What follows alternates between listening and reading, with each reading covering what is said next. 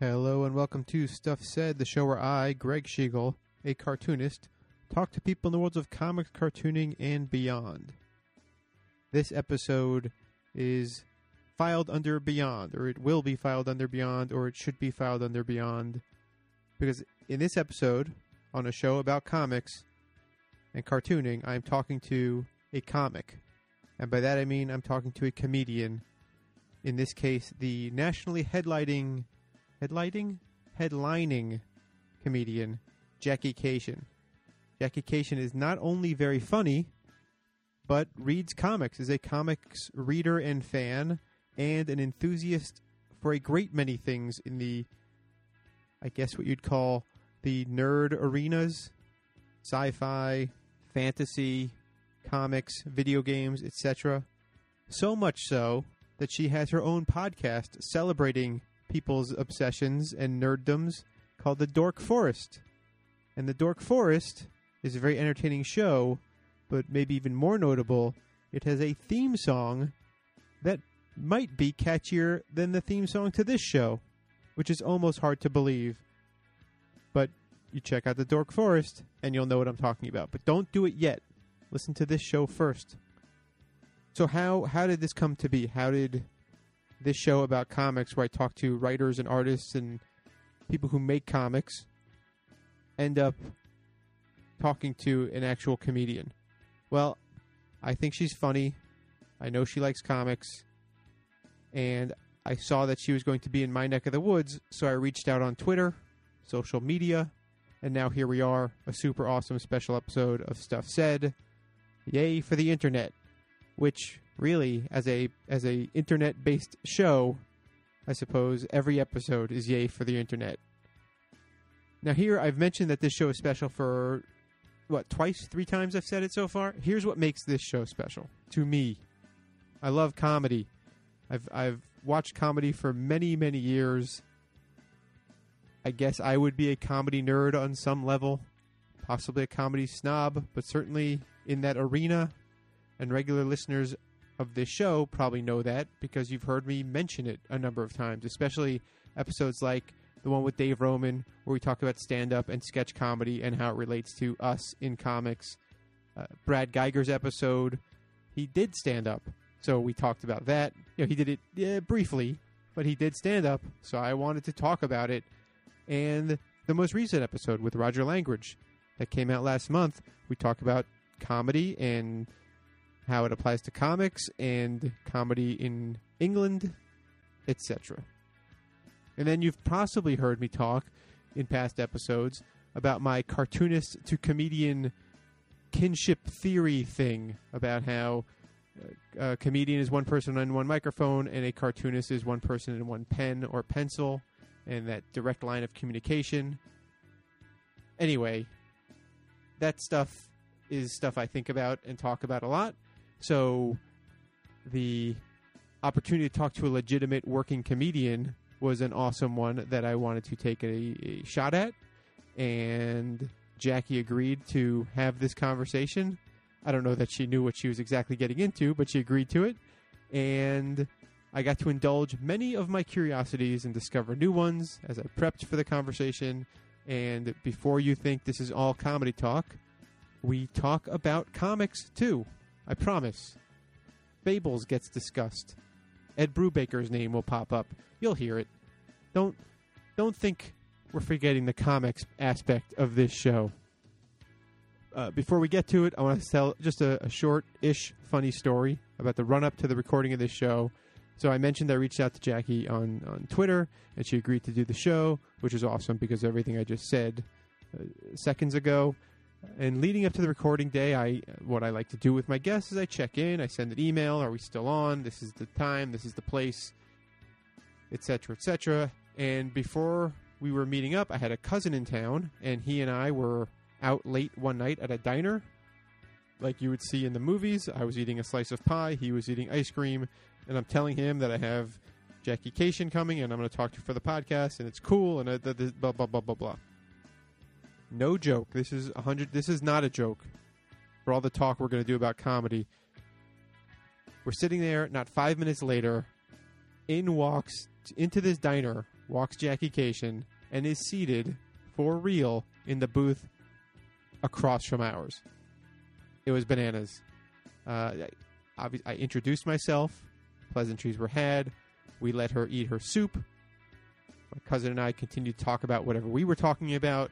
And while that story has no bearing on what you're about to hear, I thought it was very cool and wanted to share that because I think, I don't know, why not? A little context that has nothing to do with what you're about to hear. Something else I want to share before we start is my book, Pix One Weirdest Weekend, is available. You can learn more about it and read the first chapter for free at pixcomic.com, pixcomic.com. You can also buy the book there or at your local comic shop or order it on Amazon. More on that after the conversation interview portion of the show, including, stick around, a coupon code for that book, which I'll talk about again more after what you're about to hear. So, with plenty more to say, but a lot of show ahead, it's a meaty conversation. Let's get to this awesome, sometimes perhaps personally self-indulgent talk on my part. That was redundant. Personally self-indulgent on my part. That is a triple threat of redundancy. Here's that talk with Jackie Cation.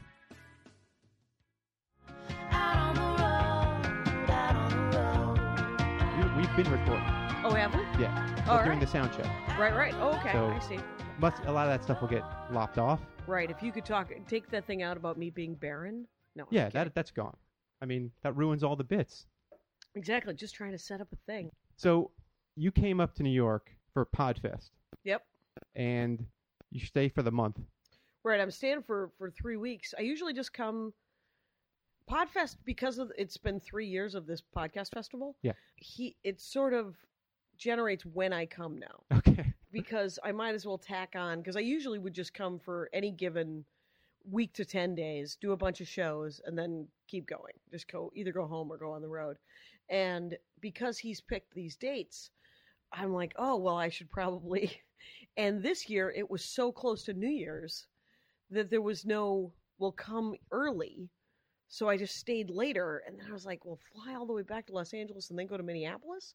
So I'm 3 weeks in New York, and then I'm on the road for a week in Minnesota. And then I go back to LA, go back home. So I guess the first question I have about being in New York for 3 weeks, you're doing a bunch of shows. Right. Like your calendar is stacked with shows.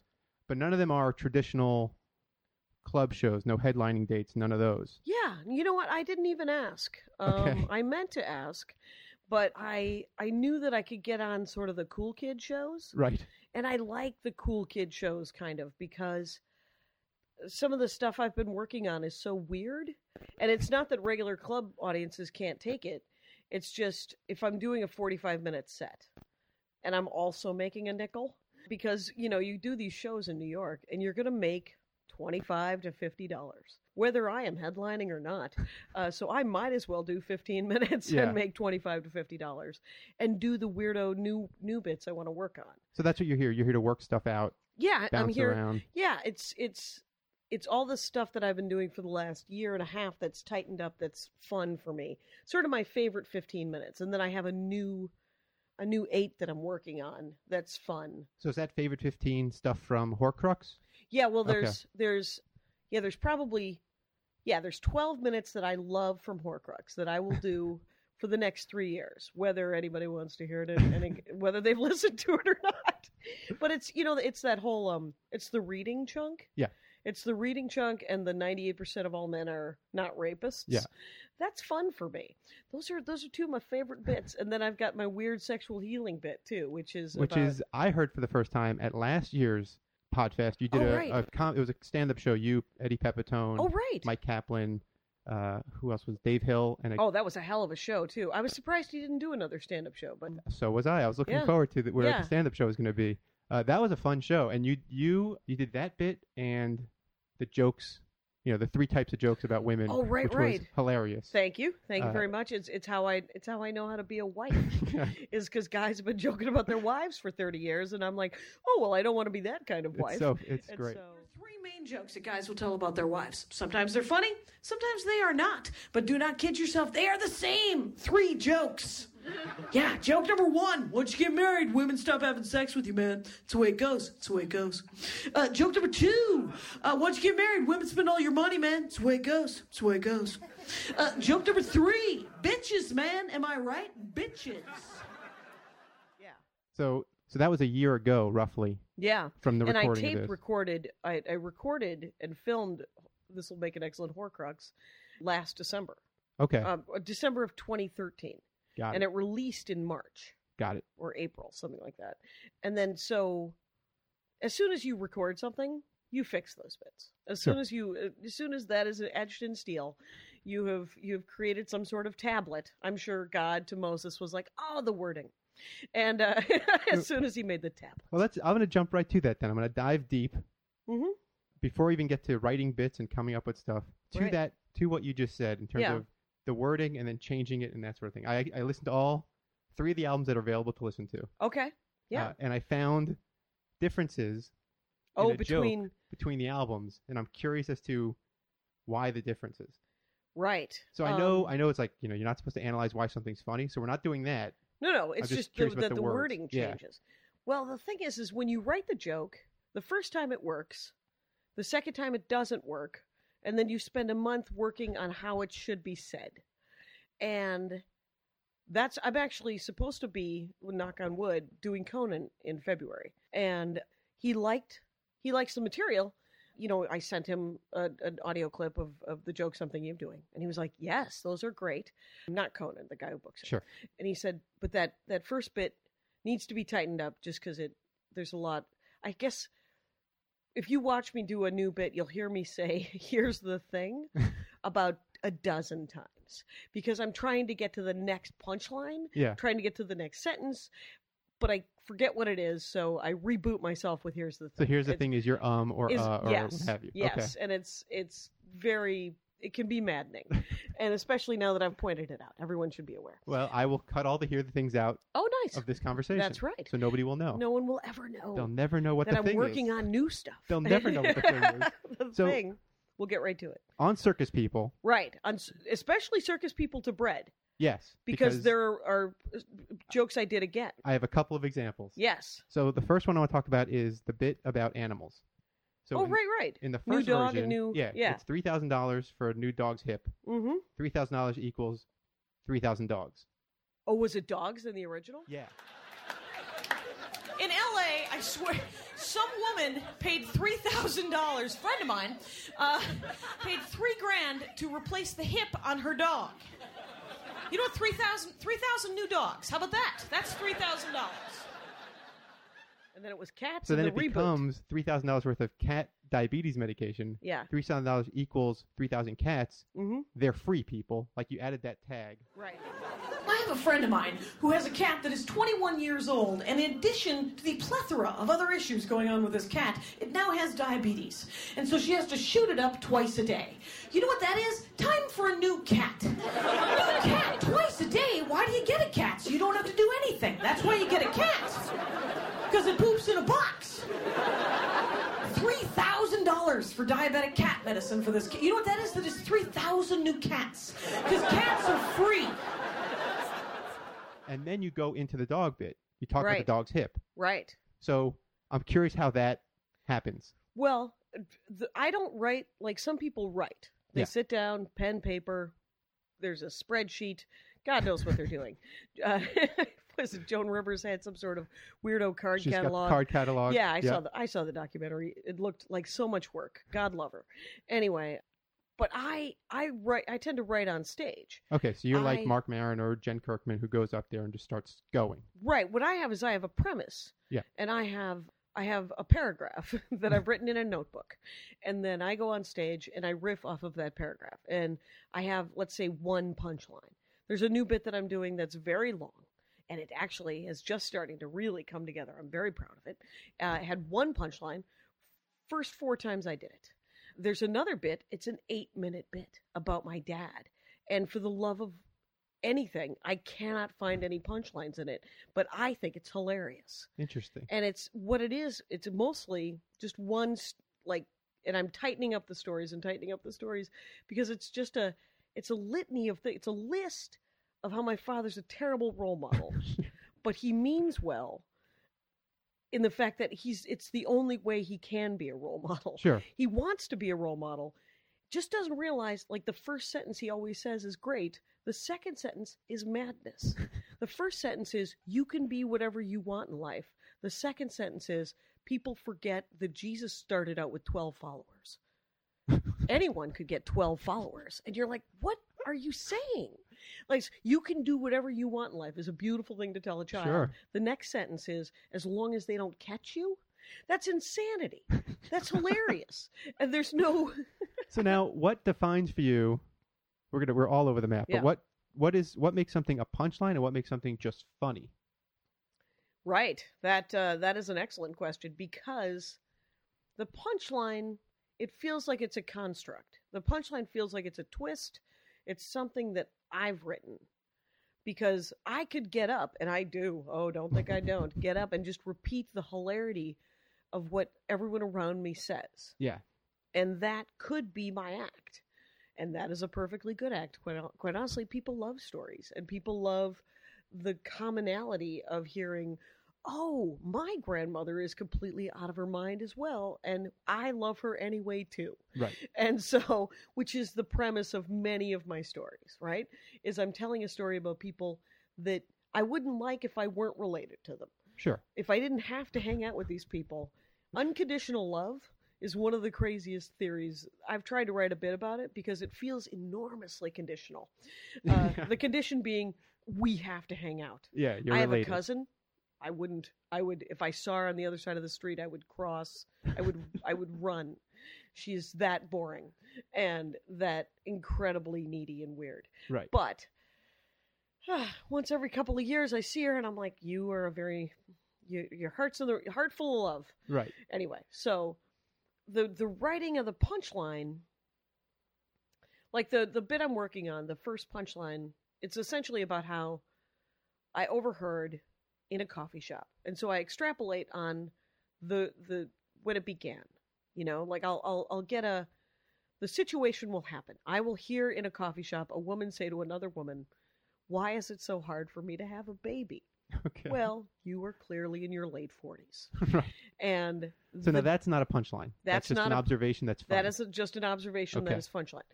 The punchline that I have come up with that is, the short answer, of course, is science. Right.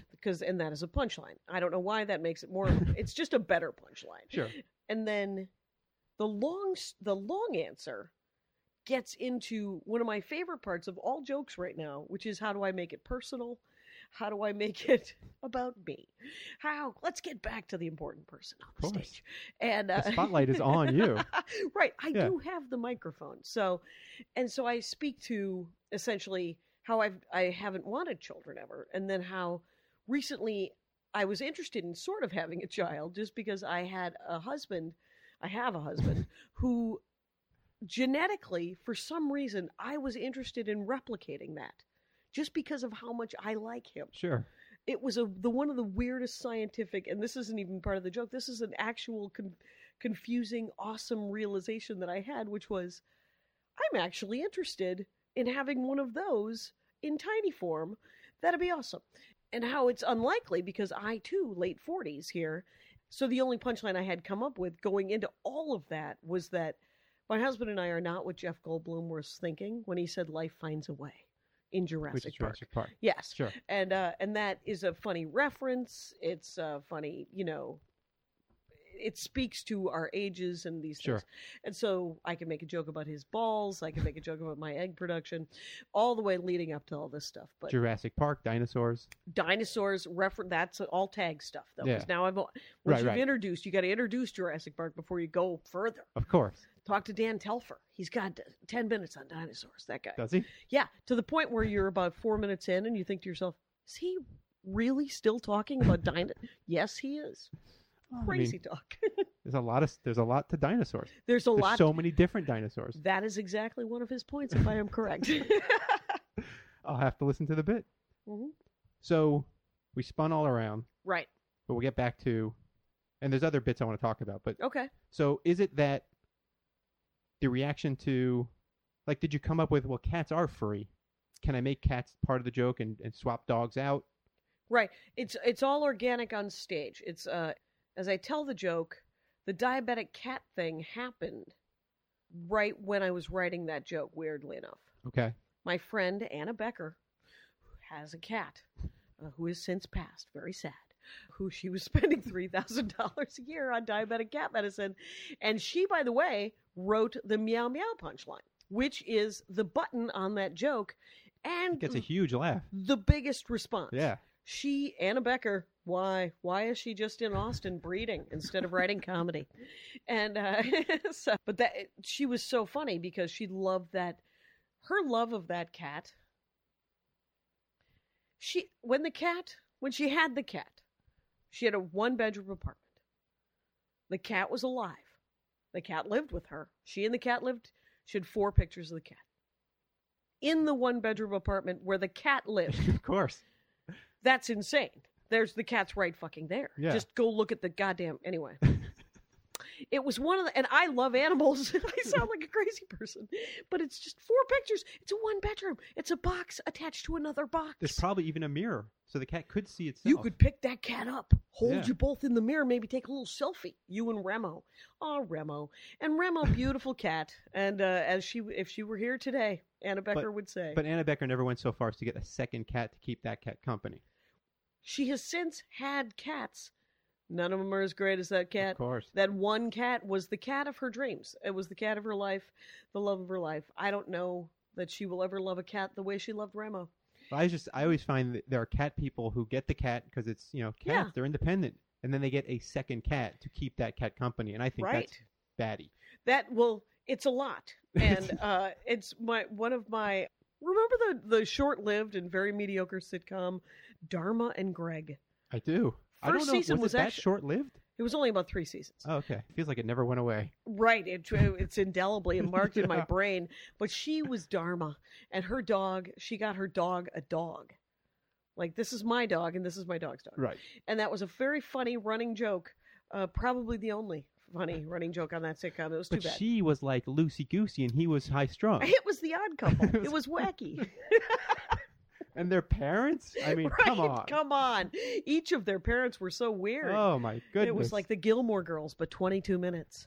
Anyway, but I do write on stage, and so the joke changes, and you come up with a line in the moment that you're like, well, that changes the joke fundamentally.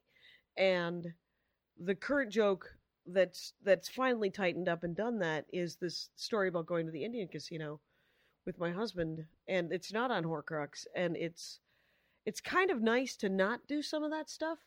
As much as I love some of those jokes, and I am not the kind of comic who won't go to the vault. Right. I am more than willing to do a joke from 1997 if I am in any situation where I am uncomfortable.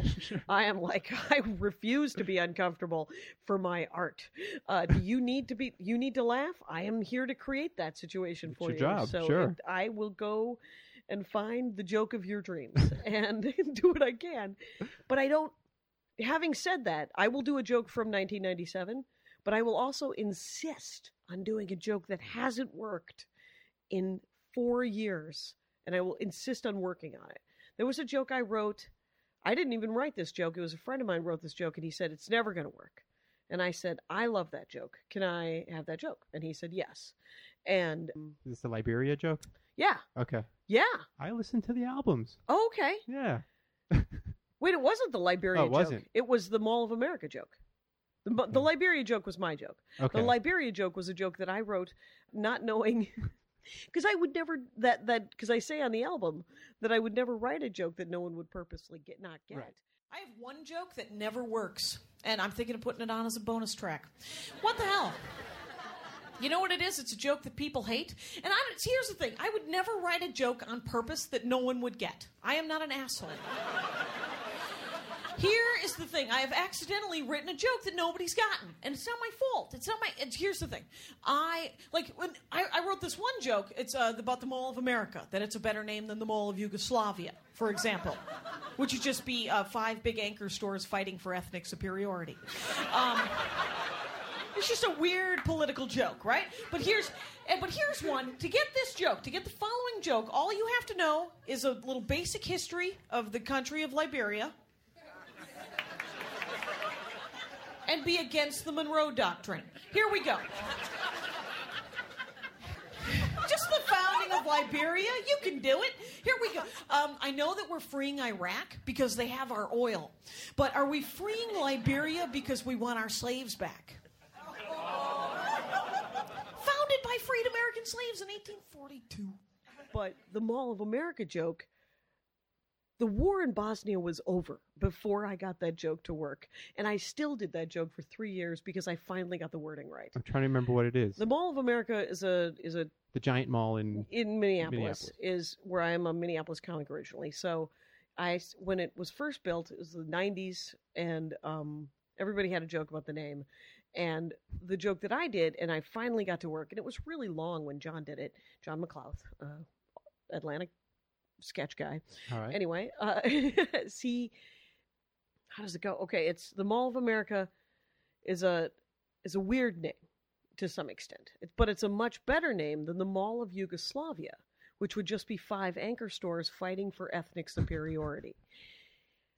5 anchor stores fighting for ethnic superiority took me 3 years to get the wording on that. Yugoslavia was gone. There is no Yugoslavia Right. when I started writing that joke. The first time he said it, it was a long thing and I was like, oh, that's a great joke. That's going to be great. And he was like, I'm never doing it again. And I was like, no, you're going to do that again. And he said, nope, do you want it? And I said, yes. And then I worked on it for 3 years, and I put it on an album, clearly. And Because I don't care. Because I will go. I'll do a dick joke. I'll step and fetch it. I will shuck and jive to make the people laugh. But I will also do some of my set for me. right. And I think that that's really important. That for me, anyway, to be both of those kinds of comics. So when you do a joke for you, Mhm. so what's the tapping mana? Yeah, the mana tapping joke. Right, Yeah. which is a reference to Magic the Gathering. Yes. Which I've never played, but I've heard that expression enough Okay. that I was like, wait, that's something familiar. And then you follow it up and say, yeah, I'll do a Magic the Gathering joke. My impression of 98% of the men on this planet trying to get laid is, did you want to have sex? No, that's all right. Did you want to have sex? No, that's okay. Did you want to have sex? You sure? And it goes like that forever. Until someone says, yes, I will have sex with you. And then you tap that mana. You just tap it. Thank you. Thank you very much.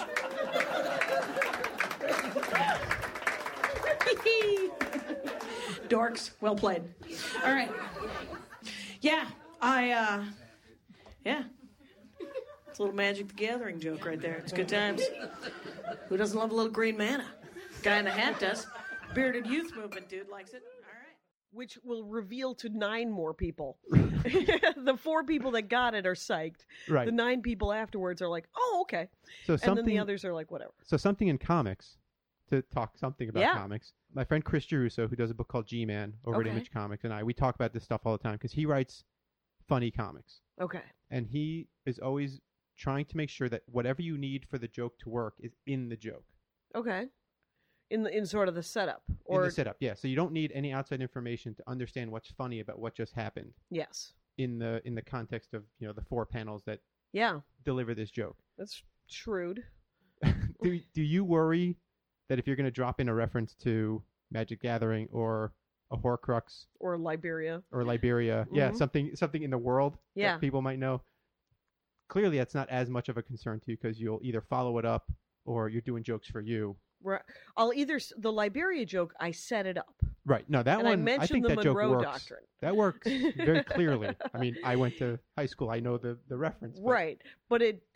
And when I set it up, I jog your memory with those things. Yeah. Which I think is what he's doing in those panels. Sure. Because he doesn't not want you to get the joke. Because Yeah, everybody he wants to give you the information you need so that when the the punchline tool bag comes... comic who does a reference and then looks superior at you because you didn't get it, I don't know who that Dennis Miller. Dennis Miller at his worst. That's the name I thought of. Right, Sure. at his worst. At his best, he was a man who celebrated the obscure, weird reference, a goofy dude. And at his worst, he is just a weird homophobic right-wing weirdo, and a tool bag for not setting up a joke correctly. Because there are comics, there are some comics too who also like to run off lists, and you'll get an applause break if you say many words very quickly in a row. Sure. Because the audience, oh, look what they memorized. Congratulations. And Yeah, I mean, George Carlin certainly did it to great effect. Jerry Right. Seinfeld does it to a certain degree. okay. I've noticed he'll do a run. Are you talking? The run is what I'm talking about, Yeah. not the list like Carlin's list. No, I'm saying like a run, like it sort of just starts rolling on itself. Yeah. Yeah. Okay. Yeah, and that's fine if there's punchlines in there, or there's a punchline in the beginning or the end, or I'm giving It's- examples of great comics. who I- do yeah, it. yeah. Yeah. And Erin Foley does it. I don't know Okay. if you know her. I know of her. I don't know her material super right. well. She tends to do she loves a list herself, but there's always a punchline at the end of it. There's usually a setup at the beginning of it, and sometimes in the middle of the list she'll weed off and give you a punchline, which is that's what I like. Right. And it, but we've left your buddy at Image. It's is he Archie funny? No, I'm It's kidding. funnier. He's funnier than Yeah. Archie. Of course he is. Yes, yes. Have you read Afterlife with Archie? I read the first issue of Afterlife with Archie, and while it's very good, it's not what I want from an Archie comic. Oh, right. So, I've never wanted anything from an Archie comic, so I was perfect for it. yeah. On the other hand, I loved Life with Archie, which was the comic series where it followed his married life to Betty and Veronica, Right. and that was great. Okay, I did not read that. Yeah, that was good stuff. Was that everything you wanted in an Archie comic? It was that and more. closure? Because to me it was, if Archie Comics is Nickelodeon, Mm-hmm. Afterlife with Archie was MTV. Okay. So they were older, they were dealing with stuff. Okay. Yeah. Archie lost his job, whatever. There was a certain amount of drama to it, but it was Right. still, there was a heart and sort of that Archie innocence Yeah. sort of underneath it all. So you felt like you were reading an Archie comic. Okay. Did for you Grown people. Did you listen to the episode of The Dork Forest with Robert Hack? I've not listened to that one yet. Because he did the covers for Afterlife with Archie and some Life with Archie. Did he? Yeah. I'm writing it down. Robert Hack, Hack, and he's great. He also did a couple of Doctor Who. Robert Hack. His episode was a Doctor Who episode. Every time you of the say Dork Robert Forest. Hack, I think Robert Stack, Ooh, which is a different person. entirely. Robert Hack, very funny. Robert Stack, very talented as well. He's America's Most Wanted, right? Yeah, Robert he's Stack, yeah. I know he's an actor, but Right. He, I know he him wants as to that think guy. of himself as a crime solver guy. Yeah, yeah, whatever. McGruff in human form. Right. I want to go back to another bit. Okay. You do the bit about marrying the nerdy guy. The game designer. Yeah. But just in general, like, hey, Okay. marry somebody that's home. Oh, right. That They'll guy. be home. Yeah. So in the first time you did it on Circus People, you used the word nerdy guy, which you didn't use again when you did it on Bread. Right. And then the tag on that one is, they put out just like regular men. Oh, right. I recommend you get yourself a guy who plays video games, who reads comic books, who collects action figures. Get that guy. Go out with that guy. Do you know why? That guy is home. That guy has a curio shelf and he's got to organize his action figures. They put out just like regular men. And then you lose that Yep. and replace it with keeps him off the pipe, Keeps him keeps him off off the pole. Right. And I recommend that you go out with a guy who plays video games, who collects action figures, who reads comic books. Go out with that guy. Marry that guy. Do you know why? Because that guy is home. Like right now, dude is around. He has got a curio shelf and he's got to organize his action figures.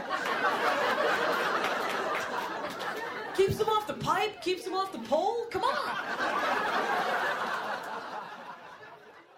So how does that happen? Well, the Are these the nerdiest questions you've ever been asked? well, they're incredibly specific about essentially about the path of a joke.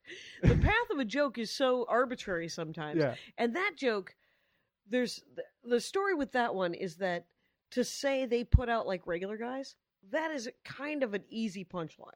Okay. Keeps them off the pipe, keeps them off the pole. Not genius writing, but slightly better, right? Makes you think a little bit. A little bit Past- more, right? yeah. Yeah, you have to actually rub your brain cells together at some point. And It the also curio plays with shelf. the gender roles Right. on that one. Right, it's a nice flip Yeah. on it, and it's It's good. But the weird thing is about that joke is I did that joke on Conan last February, and they cut it as a clip of how nerdy guys are home. They're just around. That's why you want to marry them. And I never thought of it, but that is what the joke is. And I don't mean it that way. I mean that we're both home. Right. I mean, I'm like, well, I'm home. I'm clearly, this is around. This is not also on the pipe or the pole. So let's play a video game or a board game and Right. roll around like puppies. So yeah, it's so interesting. All it is iteration. You know, you do it, you say the joke over and over and over again.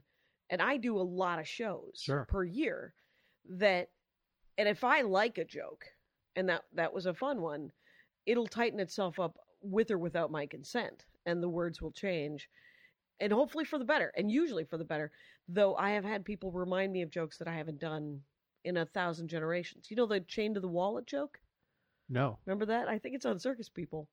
It might be on Cake, which is It might be on Cake, which is the one you can't find. Yeah, that one I edited that myself. Shareware.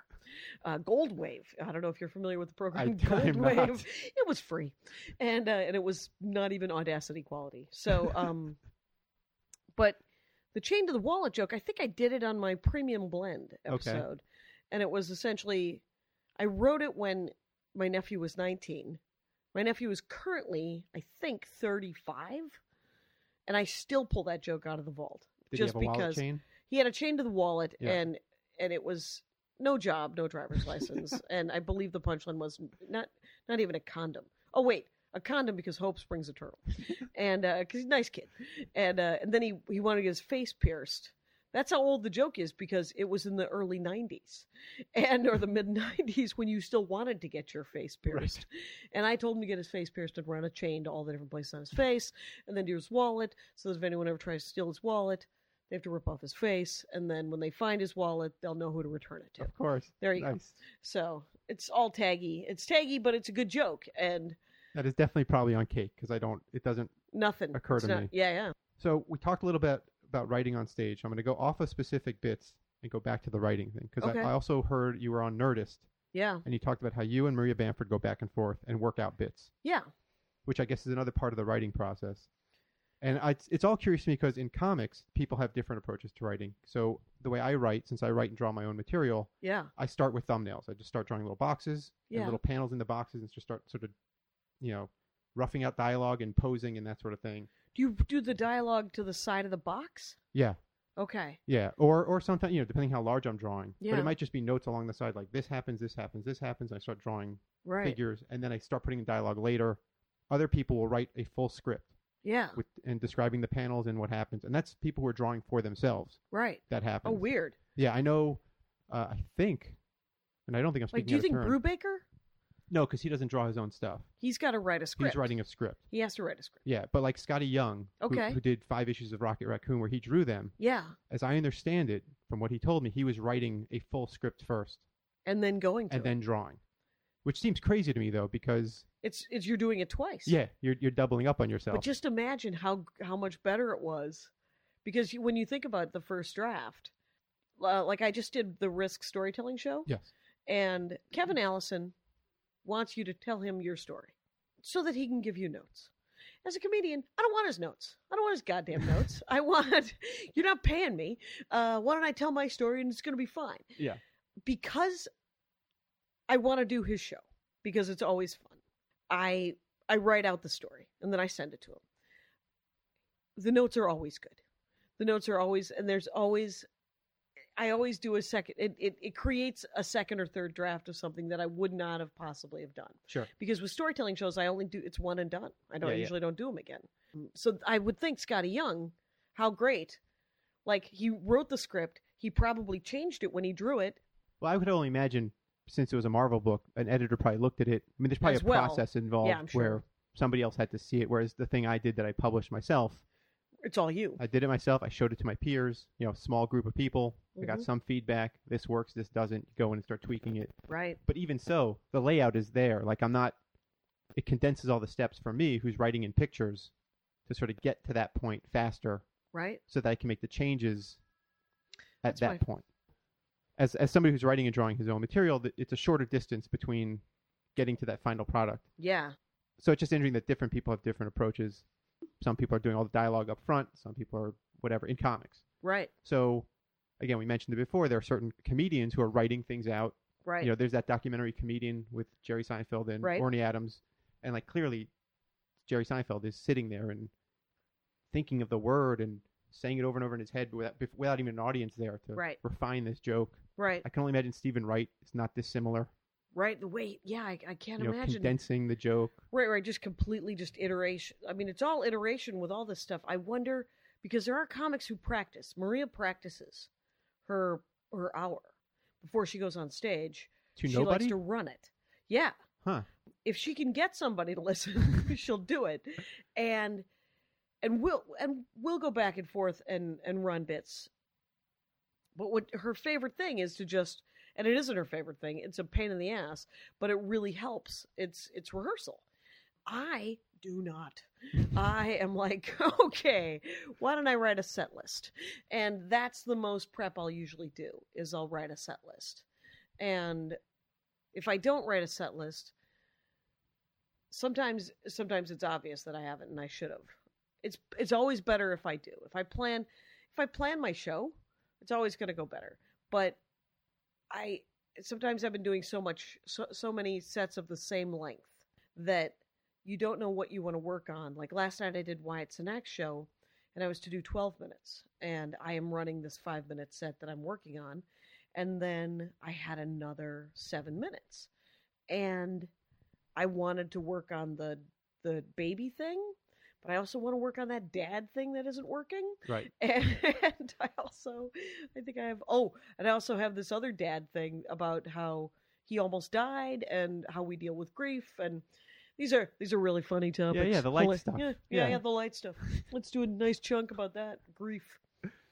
So when you have those 7 minutes, do you parse it into... What I'm saying is I should have picked before I got on stage. I gotcha. And I got on stage, and the one that's almost done is the baby thing. So I just launched into that because it was easier than trying to organize my thoughts. But tonight I have 2 shows, and I have to run that 5 because I really do need to tighten that up. But I really love those other 2 bits. I gotta get those. Because there's something there. That's the only rule of Joke Machine, by the way. Whether I'm doing it with, I do regular Joke Machine with Maria Bamford, Aaron Foley, and a guy named Augie Smith. Okay. And Augie Smith. Joke Machine is where you go back and forth. Yeah, Joke Machine is back and forth. And the only rule of Joke Machine is you can't say, why would you joke about that? Okay. Why? Yeah. I don't think there's anything there. Yeah, never shut someone down. That's the worst. Even if you can't hear where it's going, you can pick a direction. If you don't know what the hell it's about, you can sort of pick a direction for them and go, well, that's interesting. I also do it with Mary Mack and Tim Harmston. But it's nice because it generates sort of stories about, well, it made me think, well, how did you deal with that as you were a kid? And how was this type of thing? And then Maria and I will sometimes give each other writing assignments if you're desperate and you have nothing. Because you know how you write and then there's a plateau. Yeah. And you can't think of anything. So she called me, it was probably 2 years ago, and she was like, I have nothing. I have nothing to write about. I don't know anything. And I said, and I'd read in some self-help book to deal with emotional problems in your life, break your life into 5-year chunks. Okay. And I said, so write a joke based on the first 5 years of your life. Write a joke based on the second 5 years of your life. And then I said, and do that for 40 years. And see what you find. And it's at least, it's 6. It should give you 6 premises. If you have a memory from when you were 3, if you have a memory from when you were 9. Right. Yeah. Interesting. Yeah. I understand that process because I know I've been writing things. You sort of reach a point where you're like, all right, I've set up these characters in this situation. Yeah. And I know I want them to get to this point on the other side, but how do I get through the obstacles I've set up? Right. I mean, when you write fiction, do you outline it? Do you know how it ends? I like to. You like to know how it starts and ends? Yeah, I like to know where I'm going. A lot of people don't worry so much about that. Okay. I like to know where the story's going so that I can get things there and set things up along the way. Yeah. So, like just yesterday, I wrote a beat sheet, like page by page, of what a SpongeBob story I'm pitching. Okay. And that has to have jokes in it, in Right. addition to a plot. Yeah. So that one I knew. What's in it? That one I thought I knew what the ending was, and then when I Mhm. got to the ending, it had changed. Okay. But I kind of still knew where I wanted to go. Right. I would prefer to know, like, because I don't write fiction. I read a great deal of fiction.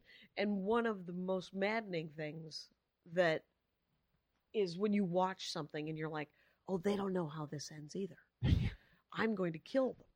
If I'm ever in a room with, I don't know, the creators of the X-Files, for example, Right. or Twin Peaks, you're like, you don't know where this is going either. I'm going to bury you head first and cover your feet with honey. I actually just asked somebody who knows a writer on Jane the Virgin. Yeah. Which I don't know if you've watched that show, but No. it's really quite good. Oh, good. And they've set up this mystery on that show of who is this one, like this villain nobody's seen, a drug lord. Mm-hmm. And he knew somebody that writes this friend of mine knows somebody that writes for the show. So I asked him, like, could you ask them if they know who this is and when they knew?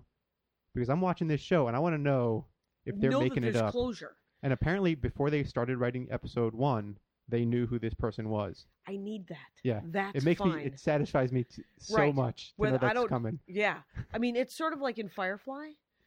Which I watched the first episode of. And Joss Whedon. Yeah, I felt it wasn't for me, but It continue. didn't grab you. It didn't Okay. grab me. Now, when you say the first episode, did you watch the the train pilot? episode?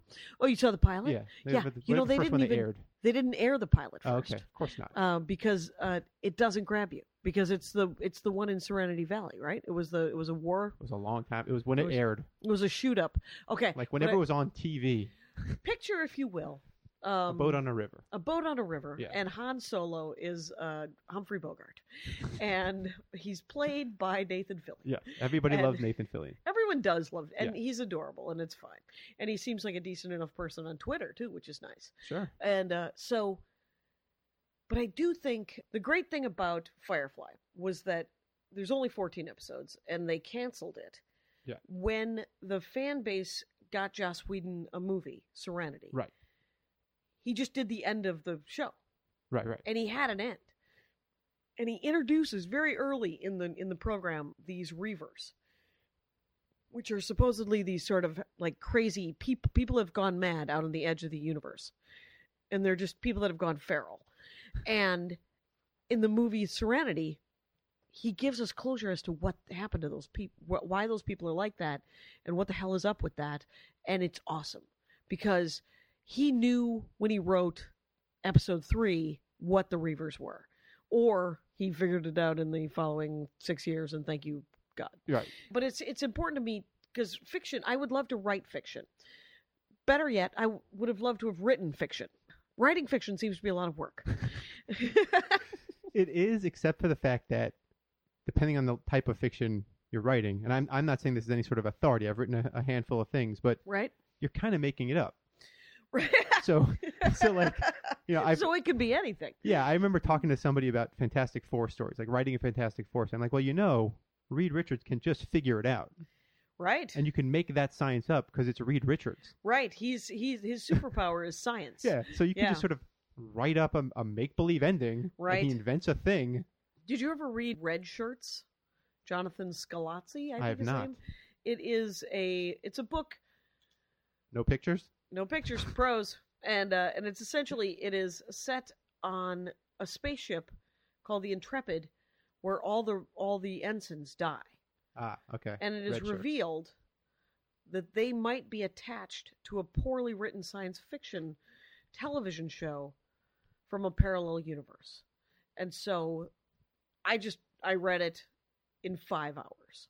I mean, I skimmed the shit out of it because it was awesome. Yeah. And I could reread it probably 3 more times, and it was very fun, and it was interesting because when I think about writing fiction, my greatest fear is that I don't want to write crummy fiction. But why do anything if you're right? I mean, that's the greatest fear is like, well, I guess I'll never play tennis. Right. Or what, it's why get up in the morning. Yeah. But I also feel that if I wanted to write, I would write. And much like acting. Because I do want to act and I do want to write. And I do write and I do act. But I don't do it the same way I do stand-up comedy. You don't pursue it with the same vigor.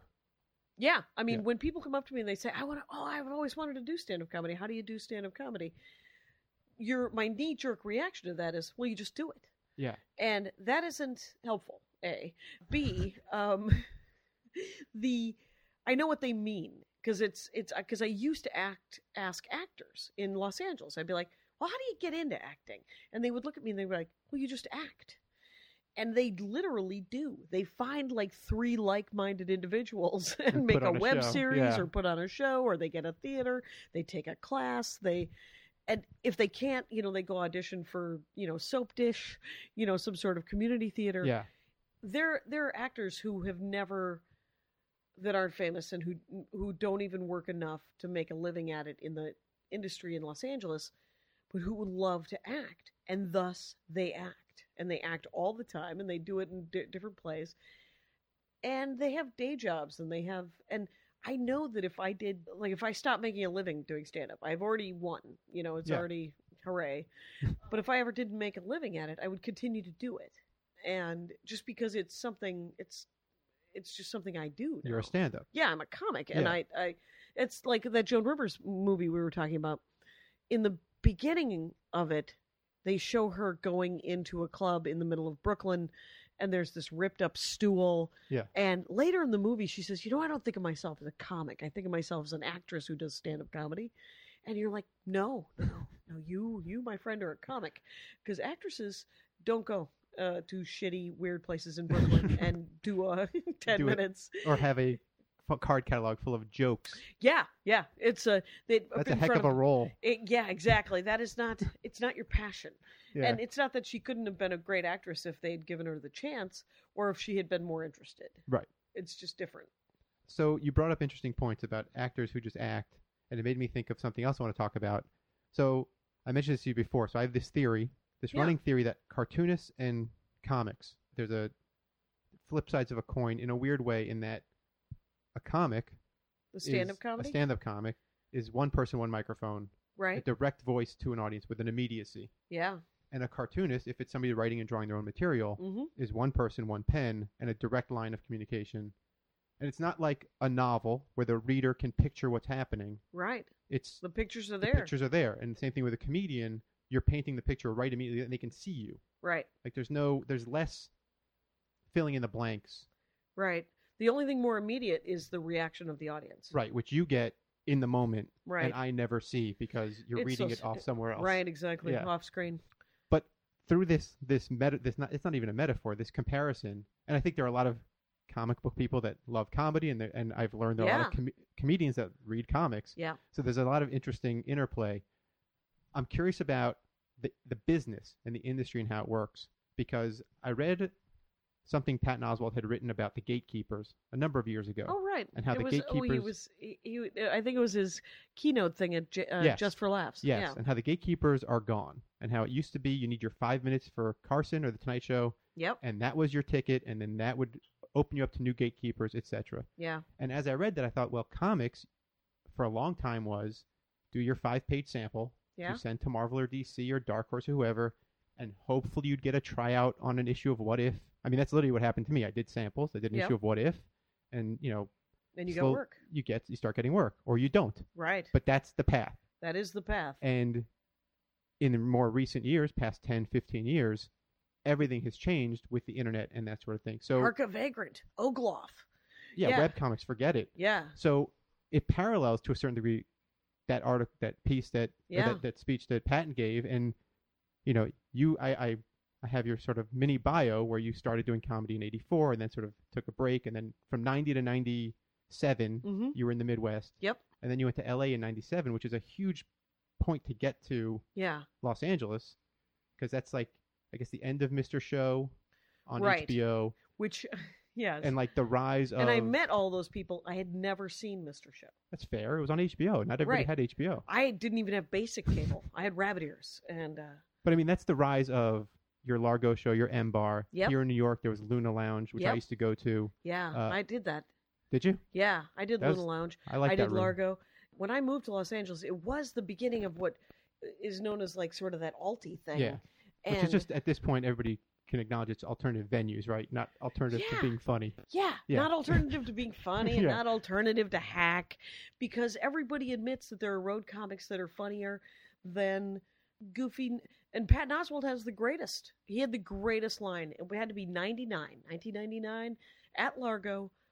Lisa Langang was running that show at that time, and she would put up these comics. And there was a young comic from Canada whose name I cannot remember, but he went up, he did his act.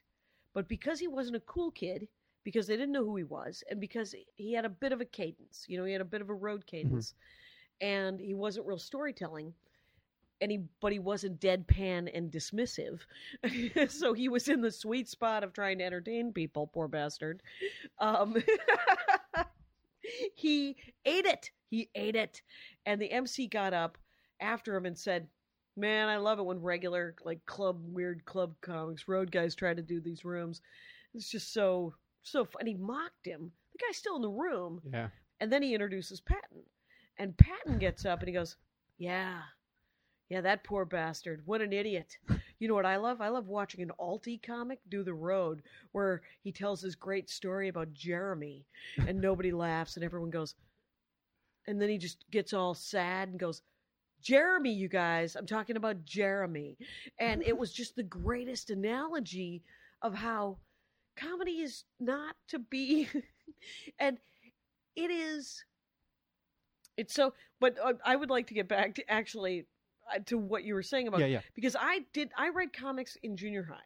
I had a weird job that paid $7.50. I would clean brushes at my stepmother's beauty salon. All right. And I would get $7.50. And then I would walk across the street from the beauty salon to the hobby shop and spend it all on Spider-Man comics. And at the time, I was reading a lot of fiction about mercenaries in Africa. Okay. Yes, they were action kind of or awful. Anyway, they were not racially sensitive. Let's just go there. Blood diamonds and stuff. I can imagine. Yes, but I learned how to pronounce the word mbele. Anyway, nice. But I never read comics after that. And then I remember meeting Patton and him talking about D&D and comic books and all this stuff. And I was like, I've always been interested, but I don't know anything about it. And then I met my husband and started dating him, and he's a game designer. Right. And it's every single game.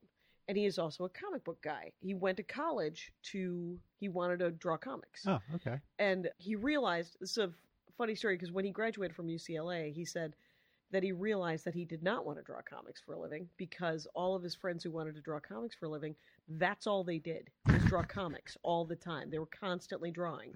And what he was doing was constantly gaming. And so he ended up getting a job at a game design company, and the rest is whatever, his career. Yeah. But he loves comic books, and so he has a pull list. And so, one of the first things he did was, he was like, "Oh, you don't read what about these items? The first one's free. How about these?" So what did he start you with? Alan Moore Top 10. Interesting. Because I think I mentioned Hill Street Blues. Okay. And and I remember it was top 10, and then I started going with him to the comic book store, and he would get his pull list, and then he would do a lap, and I would look around, and I would pick stuff, and I was like, well, what is this? And he was like, I don't know, let's give it a shot. And we got into things that he attributes me getting him into a lot of indie stuff that he wouldn't have read. Hard Times. Sure. It was short-lived. Yeah. And then they canceled it, which was too bad, but it was great. That was part of like a DC line of Helix or something. I can't remember what it was called. Yeah, and it was the guy who wrote Howard the Duck. Steve Gerber. Yeah. And it was right after Columbine, and it was about a kid who was in a Columbine situation but didn't know it was going to be real, so didn't kill himself or shoot anyone, but they used him as an example. He was 15, and they sent him to jail for 50 years. And so the comic book would have been fascinating if that's what it would have been. Turns out he had a ghost living in him. Anyway, so it was. Why wouldn't he? Why wouldn't he? Yeah. And it became much more that. But it was fascinating. But so he handed me top 10, and then he was like, "Okay, I think you're ready." And he handed me Sandman. Interesting. And then it was Lucifer, and then so he put you on a Vertigo track out of the gate. Okay. Right. But also, then we moved in together, and then his pull list would just be sitting around. So I ended up just reading month to month, and he's mostly Marvel. Okay. So to this point, we get about 40 comics a month. And that would have been like the early 2000s or thereabouts? Yeah, 2000. We met in 2003. So this would have been the Bendis era Marvel Comics? Yes, but then we left Bendis entirely. Oh, I cannot read anything except Powers. Okay. Because I love his dialogue. He doesn't show enough action for me, and he never finishes anything. And with Powers, he doesn't have to. Right. And it doesn't mean I don't love you, Brian Michael Bendis, and I'm sure you're and I know you're friends with friends of mine, and I don't care. I'm so sorry. But here's everything can be great. It just might not be for me. Right. Or for me. Right. The meanest thing I ever said about Brian Michael Bendis was as if he had written the Avengers movie, the entire movie would have taken place at the shawarma shop. I will not dispute that statement. Right. Because I've never met Brian. I never necessarily got on board because I may be a little bit more. I'd been reading Avengers for a long time. I worked at Marvel in the Avengers office. Okay. In the Kurt Busiek, George Perez era. Which is Kurt Busiek, who does Astro City. That's amazing. He's great. I love that guy. He's a good guy. He's a good guy. But I love that. So I have a very traditional sense of the Avengers. So Bendis' version is a pretty big departure. Right, he weeds off. He likes to like the Sentry, the Kree, just all the ninjas and stuff. Just, for me, that wasn't to my taste. It's not to my taste. Exactly. But it was when I met Ed Brubaker, and it was so funny because he was my very first live Dork Forest. And I just tweeted at him, and I said, hey, I'm coming to Seattle. Would you have any interest in this? He was like, what is it? Sure. And then he did it, and I keep meaning to have him back. He's such a nice man. Was he wearing his hat the whole time, or did he take it off? I believe he took it off. Okay, good. And, like a gentleman. You take your hat off when you go indoors. Right. Yes. But we were in the green room, and I loved Incognito even more than Powers. And Powers is wonderful. I love Powers. But I told him that, and he goes, I'm going to text Bendis right now. And I was like, this is so close to knowing people that are really cool. Because it is, when you're a comic book nerd, and then you get to even stand next to these people, it just feels really cool. I'll say, I know exactly how that feels because I'm sitting here talking to you right now. Right. Well, it's probably, right. It's like anybody who's really good at their job, and you're just like, oh, the best plumber in the world. I had that realization. I was at SF Sketchfest in 2012, I think. I was out on the West Coast, and I'm like, all right, I'm nearby. Let's go see some shows. And I went to see, I don't remember which, I went to 3 or 4 shows, and just seeing, like, holy crap, there's Rob Corddry, like 3 people away from me. Right. And then I was in an elevator with Greg Proops. Like, the whole thing, I'm like, this must be what it's like to go to Comic-Con as a fan. I think it is. And I get thrown, too. I met Lorraine Newman and George Carlin's daughter, Kelly Carlin, and then I got to meet freaking Tom Papa knows Matt Damon, right? And so Matt Damon, I did a show. Matt Damon was in the show, and I'm socially not all there all the time, but that might be another parallel between comics and cartoonists, right? But I'm hopefully not mean, but I'm not. Whatever. Here's what happened. Matt Damon comes up to me after my set. He says it was very funny. That was a nice job. Shook my hand. And all I could think to say was, this is neat, to Matt Damon, out loud. At which point he was like, well, it's been nice meeting you. That seems at least better than the first thing that popped into my head, which is Paul F. Tompkins' bit about Matt Damon and the little jelly. No. Have you heard? So Paul F. Tompkins does a bit when he was on that movie, The Informant, ! And apparently Matt Damon, during shooting, was being brought in a bowl with like a cube of jelly that he was supposed to eat. Okay. And again, Paul Tompkins does the bit, and he certainly does it way better than what I'm doing right now. Right. But apparently he was telling this joke somewhere, and Tom Arnold was in the back of the room. Yeah. And explained that it's some sort of dietary thing for him to drop weight. Oh, okay. Because he had gained a lot of weight for The Informant. Oh. And it was this weird, like, jelly in a bowl of liquid. Yeah. So now, like, if you put comedy and Matt Damon in the same space, that's where my head goes. Right. You think, oh, why wouldn't you mention that weird thing? That why wouldn't you ask him about that weird thing that he probably doesn't want to talk about ever? Right. That is part of it too, is where you don't want to talk about the thing that they don't want to talk about. The only person who wants to talk about the thing that nobody wants to talk about is Mark Maron, who's like, what don't you want to talk about? Oh, allow me to bring that up initially. And he's very good at it, though. Oh my God, he's the best. Yeah. He's like, no, I will open a vein first, if that helps. Does that make you more comfortable? Yes, it does. I can't imagine like stepping into that garage and going, here we go. Oh, it was nice. It was, you know what? I mean, you guys got into it pretty quickly, like out of the gate. I was in a very early episode before I knew that anyone would listen to it. And he had plenty of listeners.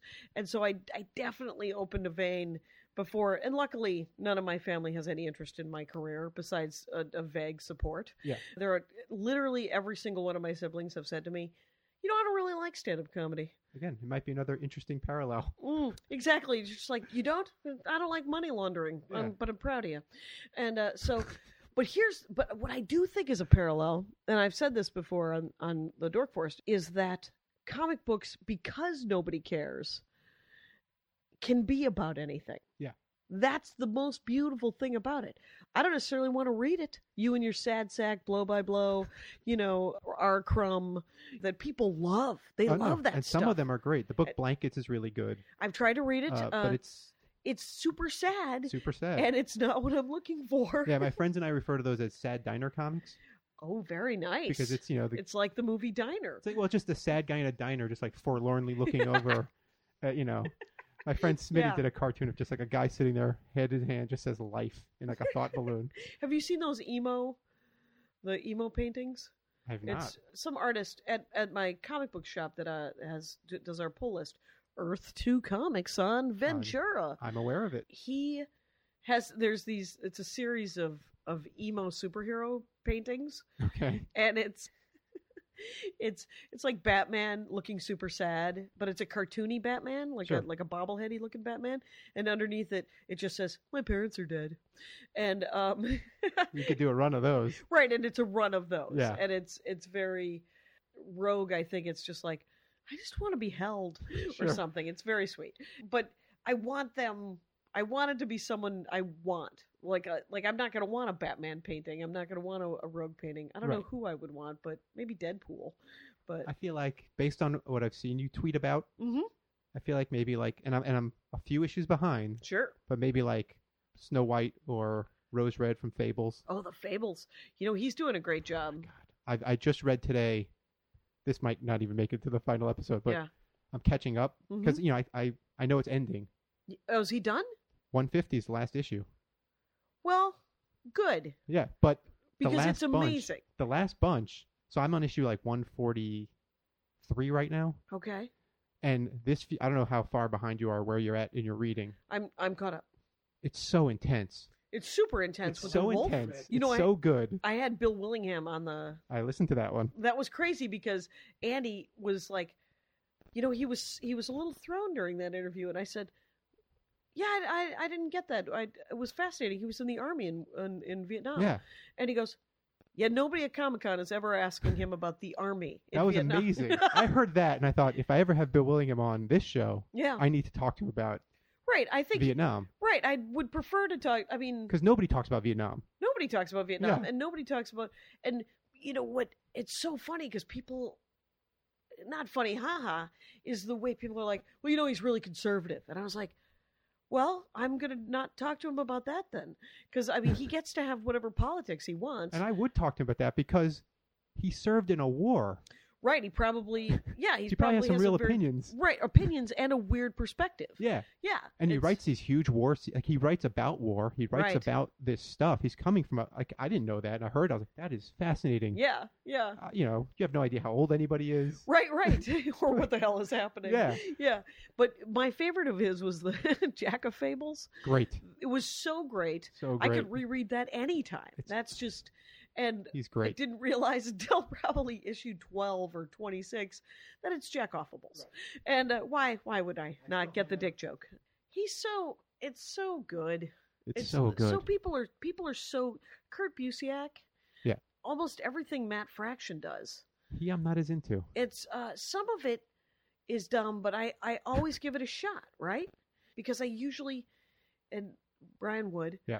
And then because my thing is I've been reading them almost nonstop now for 10 years. I'm just starting to get in deep enough to know the artists. Right. And it feels rude because they're so much a big part of the genre. It takes, I started reading when I was a little kid. Right. So I caught on a little earlier. Right. But you're not immediately going to start knowing. No. And it's nice being attached to somebody who can go to the long boxes in his head and just pull just weird fun facts. Because I read, the She-Hulk, Who wrote The Great She-Hulk? That was Dan Slott. It was Dan Slott. Yeah. Dan Slott almost always. Everything he touches, I'm like, yeah, I'll give that a shot. And Brubaker. And are you reading Velvet? I read the first issue of Velvet. There's no reason not to continue to read all Velvet. I will say it's very good. I don't always read crime stuff. Right, and it's a very genre-ific. Yeah.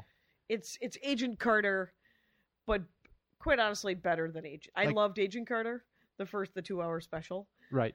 But Velvet is something else entirely. I mean, the stuff I read, I like stuff that's unapologetically superheroic.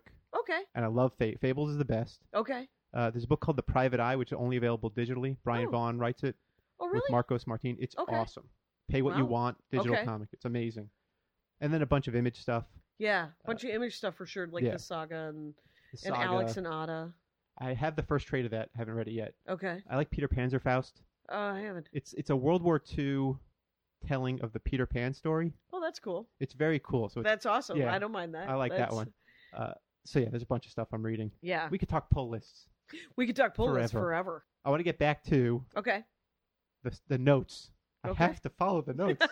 So as somebody that was in the comedy game before the internet. Did I get bit by the comedy bug in the comedy game? Yes, I think I did. And I got bit by the comedy bug watching it from a distance. But I was thinking about this before we started talking.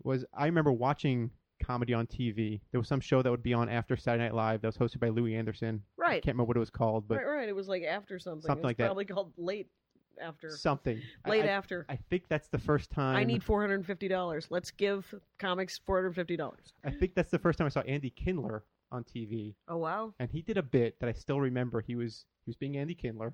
Mm-hmm. And he did this bit about running something up the flagpole. It was a ridiculous bit, and he kept hitting it and hitting it and hitting it for no reason. And you could see like the room. You couldn't tell if they were laughing, but I thought it was amazing. Well, the commitment alone. He went literally. He's like, "Let's run the flag uphill literally," and he just kept saying literally and like which doesn't make any sense. Hammering the word literally. It was nuts. I asked Andy Kindler. You probably have a question at the end of the story, but let me tell you. That, yeah, please. I was in Montreal a couple of years ago. I had a bit that I wanted to work on about breast cancer. And I wanted to reference the movie A Man Called Horse. Now, A Man Called Horse is a movie with, I can't even remember his name offhand. Is it a Western? It is a racially sensitive Western from 1970. And it is a great movie, but it is about a guy who wants to be an Indian. And he gets captured by the Indians, and to become one of this Native American tribe, they hang him by his pectoral muscles with like elk horn. Oh, jeez. And so that's on the poster. He's hanging, and it is ridiculous, and it is I'm getting the breast cancer connection. Right. Okay. So I do the bit one time in L.A. Nobody has seen A Man Called Horse. Nobody knows what the hell I'm talking about. I think Andy Kindler is age appropriate for this film. He likes film. And so I go up to him, and it's his alt show, which means it's supposed to be new stuff anyway. And it's full of industry, which I always forget whenever I go to Montreal, that it's going to be full of a pile of haircuts. So I go up to Andy, and I was like, you've seen A Man Called Horse? And his manager is standing next to him, and his manager goes, I've seen it. And I was like, okay, Andy? And he goes, no. And I said, I have this joke, and I explained, and he goes, do it anyway. I'm an anomaly. Bruce has seen it. It's going to be great. I do it. Bruce, the only one who laughs. And I get off stage. I'm talking to Greg Fitzsimmons, and he goes, did you just take comedy advice of what to say on stage from Andy Kindler? And I was like, point taken, because Andy could have made that joke work, because he can make anything work. He's funny. Oh, I could not make that joke work, it turns out. That joke, I had to bail on that joke. So to what I was saying, yeah, I remember. So there was that. Like that's where you could see stand up, or right. An HBO half hour where there'd be like a skit in the beginning and a skit on the end, sure, or whatever the case may be. And then Comedy Central blew up, exploded, and there was a million shows, the right. A-List or Premium Blend or Comedy Product or all these different shows. And right, I used to watch. There was Comedy on the Road, and there was Gary Bynum's. There was Comedy on the Road and Evening at the Improv, which were both on A&E. Evening at the Improv was on A&E. Yes, I think, and then Rosie O'Donnell used to host that. Sure, yeah. Sure. I never did that. I did Comedy on the Road with Gary Bynum. Okay. I didn't know who Gary Bynum was. He was on Laugh-In or some damn thing. It's someone is yelling at their iPod right now going, no, he wasn't, Jackie. Anyway, but whatever it was, I stood in line, just like the rest of the other 4 comics that were on the show, shook his hand and said, I love your work. In a very sincere fashion, not knowing who the hell I was talking to. I was so nervous. It was my first time on television. And I was literally, no, I was genuinely wearing my brother's suit coat as a dress coat, and I had rolled up the sleeves because I had to, because they were too long. And I look like a caricature of a stand-up comic. The Molly Shannon bit from Saturday Night Live of right, know, whatever it is. And there's in the brick wall. There's no proof of that. I've offered was... people a reward if they could find that horrible set, because I believe the thing that could personify that set would be the word wooden. I think I was a little nervous. It's amazing that sometimes things can just sort of disappear, like that set. You wouldn't think. Or I tried to find Jen Kirkman's half-hour Comedy Central presents or whatever it is. It's not on ComedyCentral.com? No. What are they doing? I tweeted at her. I'm like, where is this thing? And she's like, oh, maybe it was premium. It might have been premium blend. It was something. Right. And she's like, yeah, it's so bad. I've asked them never to show it. Well, that was nice. It is, but I kind of want to see it. Yeah, because it was so bad. Yeah. They just re-aired mine from 2003, my half hour. Yeah. And they chopped the punchline off of one of the jokes. You will know this joke because it's on Bread, I think. Okay. Which was the North Platte joke. Okay. The North Platte joke, they cut out the punchline. So I sound like a crazy person who just hates North Nebraska. North Platte and thinks that Bin Laden lives there. And then they smash cut to whatever the next joke was. And so if they air it, and they never do, but they must have 3 months ago, because I got like half a dozen mean tweets and 3 weirdo emails saying, well, screw you, we live here. And usually it was, yeah, it sucks, but screw you. Right. And I was like, you're correct. But these curious. people are like, why would you bring up Bin Laden? And I was like, you realize this was 11 years ago. I wrote so the joke. Funny. I haven't been to North Platte since 1996. Anyway, but it's such a weird joke. I'm gonna have to now go to Amazon Prime where they have all those specials yeah. and see if it's edited or not on that version. Oh no, it will be. It will be. It will be edited with the chainsaw that they used. I literally, and I use that word wrong all the time, but That's I okay. literally burst into tears when I first saw it. I was like, holy crap, they fucked it up. And then I cried, and then I was like, all right, well, cash the check, Jackie. Keep moving. It's all you can do. To invoke one of your other bits, you got to be a shark and keep moving forward, right? You can't back it up. You can't back it up. Who knew right. that sharks couldn't go backwards? You can't go backwards, you guys. That's what you learn from listening to comedy. That's it. Sharks won't go backwards. I'll tell you something. Dan Telfer, second time I've mentioned him for some reason. Dinosaur Man. Dinosaur Dan did a joke the other night about a possum, and he mentioned that it was a mammal, and some guy in the audience yelled, "Those they aren't mammals," and he went off on this guy. He was like, "Yeah, it's a fucking mammal." Yeah. And he's like, "It's a marsupial." Yeah, it's a straight up marsupial. And it goes on scientifically about the marsupial and the mammal and the eggs and all of these. And the guy, and so then he goes back into the bit. And the guy, before the end of the bit, interrupts him again to say, I looked it up on Wikipedia, you're right. And Dan goes, I was right because I'm your comedian. I'm your comedian, so I am correct. And it was, I forget exactly how he put it, but it was the greatest line. Anyway. That's awesome. So as all these things are popping up, different venues, you are fairly new at that point, or rising to the idea of gatekeepers. Oh yeah. And the notion of how you break into this system. Yeah. It's sort of like in comics in the 90s. Mm-hmm. A bunch of publishers started popping up. There was one, Malibu Comics certainly, which eventually was bought up by Marvel, or Dark Horse was a bigger player at that point. Yeah. There was a company in Florida called Techno Comics. Mm-hmm. Like they were everywhere. Right. Jim Shooter kept starting new publishing companies. So didn't Eastman and Laird start one? I think they maybe did publish a couple of things. Right, because I had him on.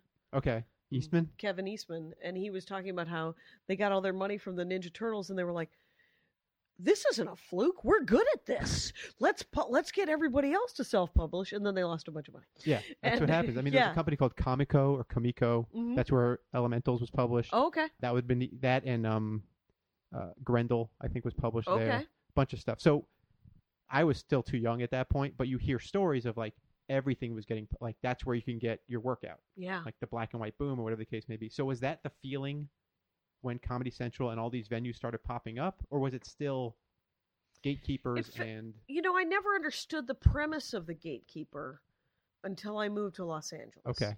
I mean, I knew the gatekeeper in Minneapolis was a guy named Scott Hansen who owned all the comedy clubs. He was the gatekeeper, and there was a rigmarole, and there were hoops, and there was hanging out, and there was bullshit, and there was a lot of things that you still have to do at early levels of every career, no doubt, and certainly for stand-up. And when you move to a new city, like I did, I moved to Los Angeles. Luckily, I moved to Los Angeles, and that was the only gatekeeper I knew. So I knew that I had to reinvent myself, that nobody gave a shit that I was very funny in Minneapolis. Right. Congratulations. And now you are one of 10,000 comics, 10 of whom I meet 10 new comics every 3 months in New York or LA. 4 of them are amazing. And you just want to say to them, why are... percentage. It's a huge percentage. Yeah. It's like, because the cream of the crop, you know, because everybody eventually figures, well, I'm going to run it up the flagpole. I'm going to go and try and see if anybody cares. And you want to say to these people, why aren't you famous? But then they're going to say, well, why aren't you famous? And because everybody's just trying, you know. But there's so much talent and there's so much good work being done that I was psyched when I moved there that I didn't have this theory of, there's a sense of entitlement that I think cripples comics and actors when they move to Los Angeles or New York, where they have a sense of entitlement and they're like, don't you know who I am in Boise? And you have to dial it back. You have an advantage already if you're good at what you do. You have an advantage already if, when you get your opportunity, you will rise to that occasion. Nobody does know who you are, and you have to have some humility and do some footwork, do some legwork or whatever. You have to reinvent the fucking wheel. So when I moved to Los Angeles, my friend Jennifer was like, you can live with me. I have a studio. I found a friend of mine gave me a mattress. So it's not a found mattress. It's not horrible, but it'll be on the floor. We don't have and the privacy I had was the corner in between. It'd be like the corner into your kitchen. Yeah. And we lived in that apartment for 3 years. And I was on the road a fair amount. She got a writing job, so she was on the road a fair amount. But eventually we moved into the same, like a giant bunk bed in that same building. And then 3 years later, she was like, I need to live alone. We're going to be 30. Get out. And I was like, fair enough. And so I moved away. But she told me something. When I first moved there, she had lived there for about 1.5 years. And she said, what people forget when they meet the industry people, the managers and the agents and the casting people, is that those people don't have the talent. You're the cool person. You have the thing that they want. And you have to remember that you were the one with the talent that so be polite and yes, but don't kiss their ass because they need you more than you need them. And always remember that. That's interesting. I think that's probably a lesson that comics people can learn, because there are a lot of people. You're like, you have all the toys. You have, for some reason, the printing press. And only 5 people get to draw Spider-Man at most at one time. The cred and everybody wants the cred. Everybody wants the cred, and it's you know, I draw as my day job. I draw SpongeBob comics. Okay. Which to the mainstream comic book world is really, that's like, it doesn't rate. Oh, really? Yeah, because it's a kids cartoon show, right? And it's a comic based on a cartoon show. Right. That's not Adventure Time, which is the show everybody cares about. Show. Yeah, but I draw comics for a living every day. You've already won. Yeah, it's already a win. I mean, it's taken me time to get to that point, because for a while you're like, but because I'll go to a convention and I have drawings of Spider-Man, and people are like, oh man, you draw Spider-Man. Why aren't you drawing Spider-Man? I'm like, well, I don't get to make that decision. Right. And I don't really want to draw Spider-Man at this point. That's a lot of buildings that I don't want to draw. But thank you. I like drawing superheroes, doing superhero stuff. Right. So thanks. Yeah. And I'm going to go earn a living. Right. And then do my own thing and blah, blah, blah. There is a certain amount of humility that you have to, it's not creating your own limitations. It's just knowing your own limitations. You're not limiting yourself. You're just saying, well, this is what, and having gratitude for what you get to do, and knowing that you also get to do the other thing you want to do. Like I wanted to do an hour special. I wanted to film an HD hour special.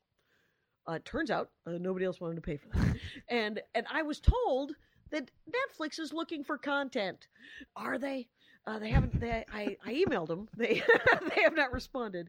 But I paid for it myself, and I got to make the editing decisions. My punchlines were not cut up. Right. And I'm very proud of it. It was 3 years since my previous album, so all of that material is new. All of that material is stuff that I feel is really good. And there's at least 24 of the 56 minutes that I think is great. And the rest of it is I'm proud enough of. So, and that is one of those things that couldn't have happened in 95 or 99 or 2005. Yeah. In the same way that comics at this point with web comics and even self-publishing is so much easier, and digital publishing. Yeah. So it's, podcasts, certainly for comedians, is huge. Right. And some comedians earn money doing it. Right. And people donate to the Dork Forest, and I appreciate it, and I it pays for itself, very much so. And the fan base that I've gotten from it is an entirely different kind of fan base than straight stand-up.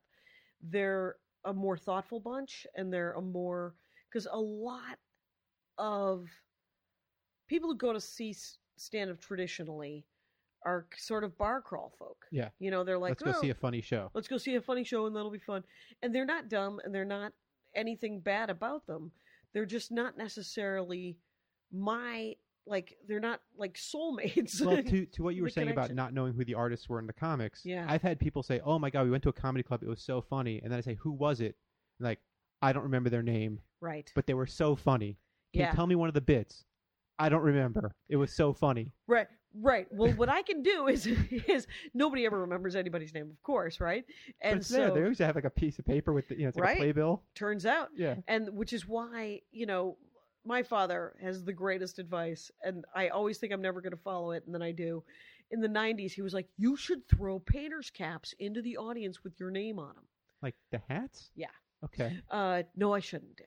Around 1999, I started giving away buttons that had that the vagina T-shirt button. Okay, sure. On it, and it had my name on it, and I was like, oh, this is the greatest idea in the world, because I'd get 4 new followers every time someone didn't throw a button out. Yeah. But it builds audience like nothing else. All of this stuff, all this internet and Twitter and podcasting and the connection that I get to have with people, where I get to actually.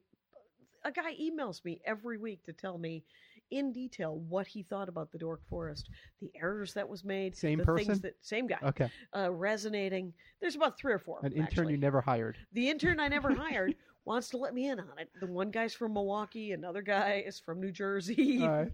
And it's interesting because they're oftentimes much smarter than I am. They have access to, they think that I'm very smart, and I'm not dumb, but there are buildings full of, there's just too much to know, right? Yeah. And so the things that I put my attention on are not always. Just dinosaurs alone. Dinosaurs alone, I'm never fill a museum. Exactly. I'm still going to think that one thing is a dinosaur that got proven isn't. That's right. Pluto. That's a planet. It'll be course. Fine. So has all of this stuff changed as far as you, and again, you're not breaking into comedy anymore in the same way that I'm not breaking into comics anymore, but I can see that the days of the 5-page sample are gone. Yeah. Like, it's now get a Tumblr page, get a DeviantArt page, or be at a convention or something.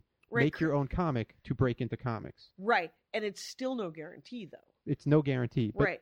But here's the open good mic thing. Is still a thing. Yeah, the open mic is still a thing. Managers and agents and development meetings are still a thing. And, Maria just told me, Bamford, one of my best friends. And so I just got a call from her. Netflix is going to make a TV show with her. Nice. Yeah. Well, that took long enough because she's incredibly gifted. And she's done like 4 different YouTube shows. Right. She can do any character. She can do a million, not any character, but she can do a million characters. She's goddamn hilarious. But she's been in these meetings for months with the gatekeepers, with the new gatekeepers. Because they have the money. Because Netflix is, they like to think of themselves as an indie organization, Amazon Prime, and they're transparent. We're just a startup group. No, you aren't, Amazon. Yeah, you don't get a cast like that as a startup group. Yes. Yeah. It's like Wes Anderson saying, I just put Mr. Fox together over the weekend. Did you? With just some friends, you and George Clooney and Meryl Streep just hanging out doing stop motion. Of course. Yeah, and so, but when you get called into those meetings, I am told, and I do not. But one day, maybe, yeah. And I will continue to do the things I do, and be perfectly pleased. But if I do get called into them, I loved Maria's attitude about it. She'd be like, I talked to her and she'd go, yeah, it's free salad day. I get a free salad and a bottle of water. And I got a bottle of water to go, too. And I was like, she's like, how'd it go? And she was like, the salad was nice. And I guess we're going to meet again next week. I can only imagine that comes with age and experience and seeing other people go through this. And yes. At a certain point you go, that's the game. It's patience. Yeah. And it's so... The only way to learn patience is to genuinely age. It's the weirdest thing in the world. Like there was some drama. There's all this drama that occurs online, right? Yeah. There's trolls and there's Gamergate and there's people that are sad that you're making fun of the thing that they love or have any criticism of it at all. And somebody asked me, they said, do you get a lot of trolls? You're a feminist, you're a liberal hippie skippy whatever, and you're a woman, and I was like, maybe. I don't.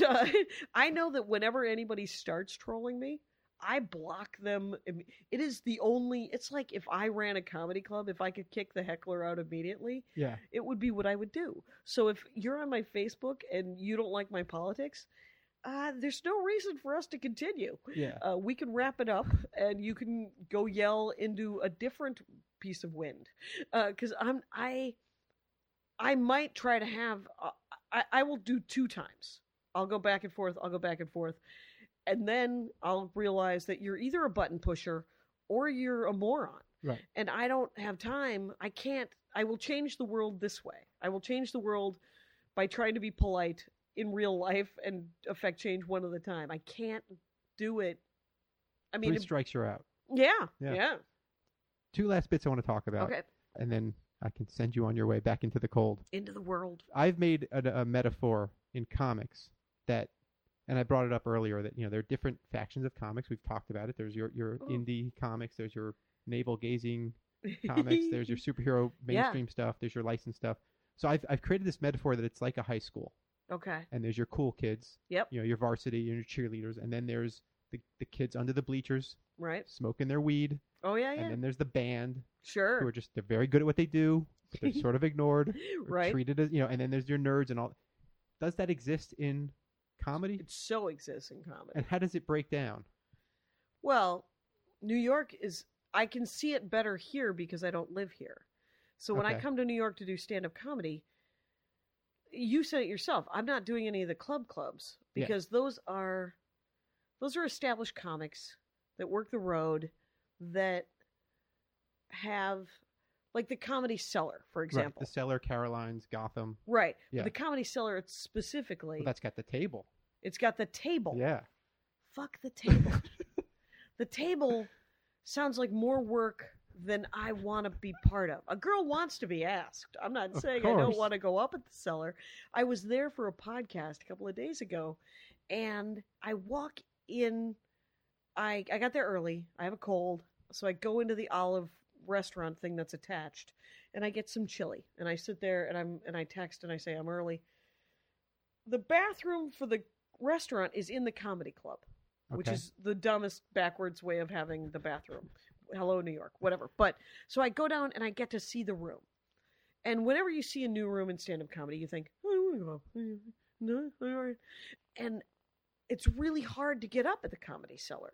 The woman who books it is supposed to be very fair and very nice, but she needs 2 established comics who work there to vouch for you. Interesting.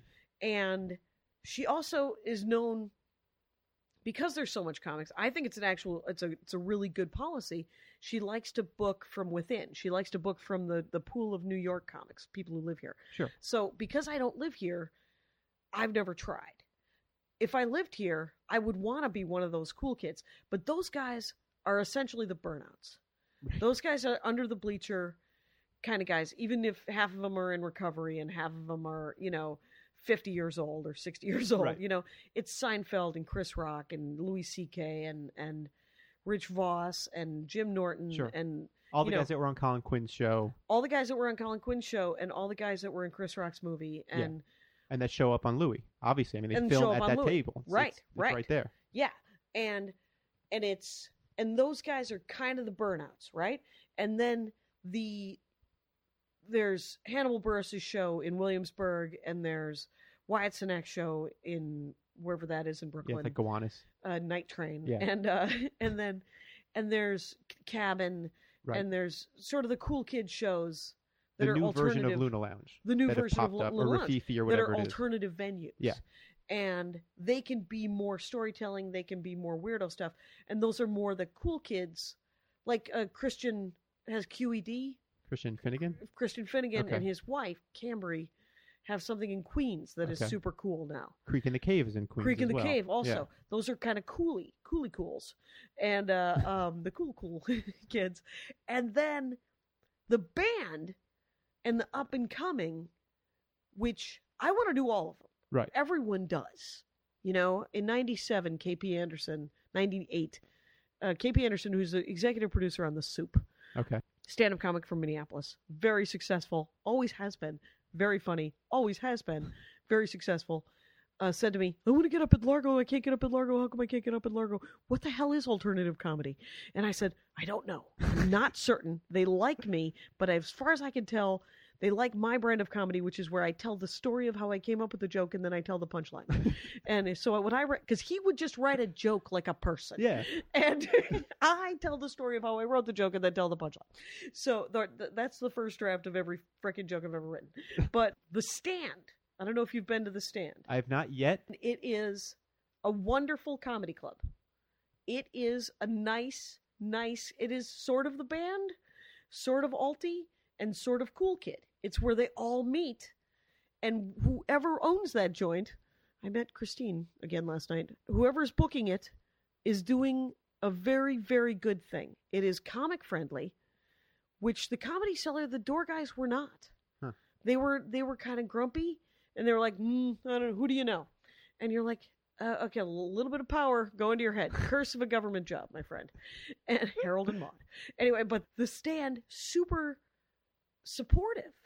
And they let young comics hang out. They let people go in for free. There's no 2-drink minimum, which I think is an interesting business choice. They might want to do some sort of minimum. I know they have that restaurant upstairs, so maybe that's And the restaurant was nice. I had a weird thing last night. I had cheeseburger pot stickers. All right, that's I believe it. Yeah, it was. They tasted exactly like what you would think they were. It was a waste of 1,000 calories. It was perfectly tasty, but I am in the greatest food city in the world, and I had fucking cheeseburger pot stickers for dinner. Whatever. Only in New York. Only in New York. Turns out, probably could have had it in Des Moines. Anyway.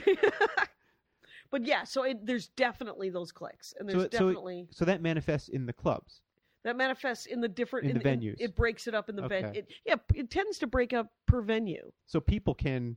Because for some reason the name that's popping in my head, I'm just curious, because I don't know him, but I think he's hysterically funny. He's been funny for years. It's Ted Alexandro.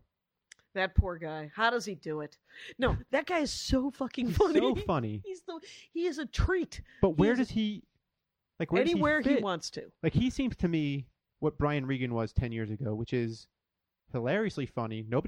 He never came up in conversations outside of, he had that one album right that everyone quoted, and he would show up every now and again on Opie and Anthony when he was doing a set at Caroline's. He's incredibly well respected. And you tour with him, which is like Regan or you or Brian Regan. Oh, I thought you were talking about Ted. Well, I was just circling around. Yeah, I just started touring with Brian Regan. Like, I'm now 1 degree from Brian Regan, which is crazy. Let me tell you about Brian Regan. He is a wonderful person. He is a guy much like you want to be as you were talking about patience and learning things as you get older. He is a guy that works very hard on being courteous, and because he's incredibly successful. Yeah. Like one of the first gigs I did with him was at the Long Beach Performing Arts Center. The PAC at Long Beach, I pull up in my 2003 Toyota Corolla where the paint is peeling, and there's a fountain in front of it that has lights. Just a giant fountain with lights. It's like Lincoln Center. Sure. You pull up, and I park, and I'm laughing as I go back, and it's the second time I've worked with him. And I've only worked with him 5 times this year. It's been amazing. It's a learning experience watching him work. But I walk into the Long Beach PAC, and I'm kind of laughing and shaking my head, and he goes, "What's funny, Jackie?" And I said, Your career is hilarious. And he goes, "Things are going well." It's true. But he makes a point to meet people. He makes a point to be polite. He doesn't do meet and greets, like, because there's too many people. Yeah. They're 1,200 to 3,000. At the end of his sets. The greatest move of anyone. If Chappelle did it, it's unbelievable. No one would ever heckle him again, because what Brian Regan gets to do is he gets to do his hour, and then he comes right back out, because as an opener, when you open for him, you do 20 minutes. Okay. 15 to 20. You go out, you do the 15 to 20, you introduce him, he does an hour. The hour that he wants to do, that he's working on. And then he comes off. And you go back out, and then you say, "Do you want to see some more?" And he said, "It's an encore. It's not an encore. Please do not make them stand or do anything." It's just to delineate. Yeah, it's a commercial break. Commercial break to when now they get to yell stuff. And so he comes back out and he does 5 to 15 minutes of requests. Big Yellow into Sun. Yeah. Blah, blah, blah. He said the only sad thing is that people can't, there's some bits that people want to hear, but they're too long. They're too hard to describe in 3 words.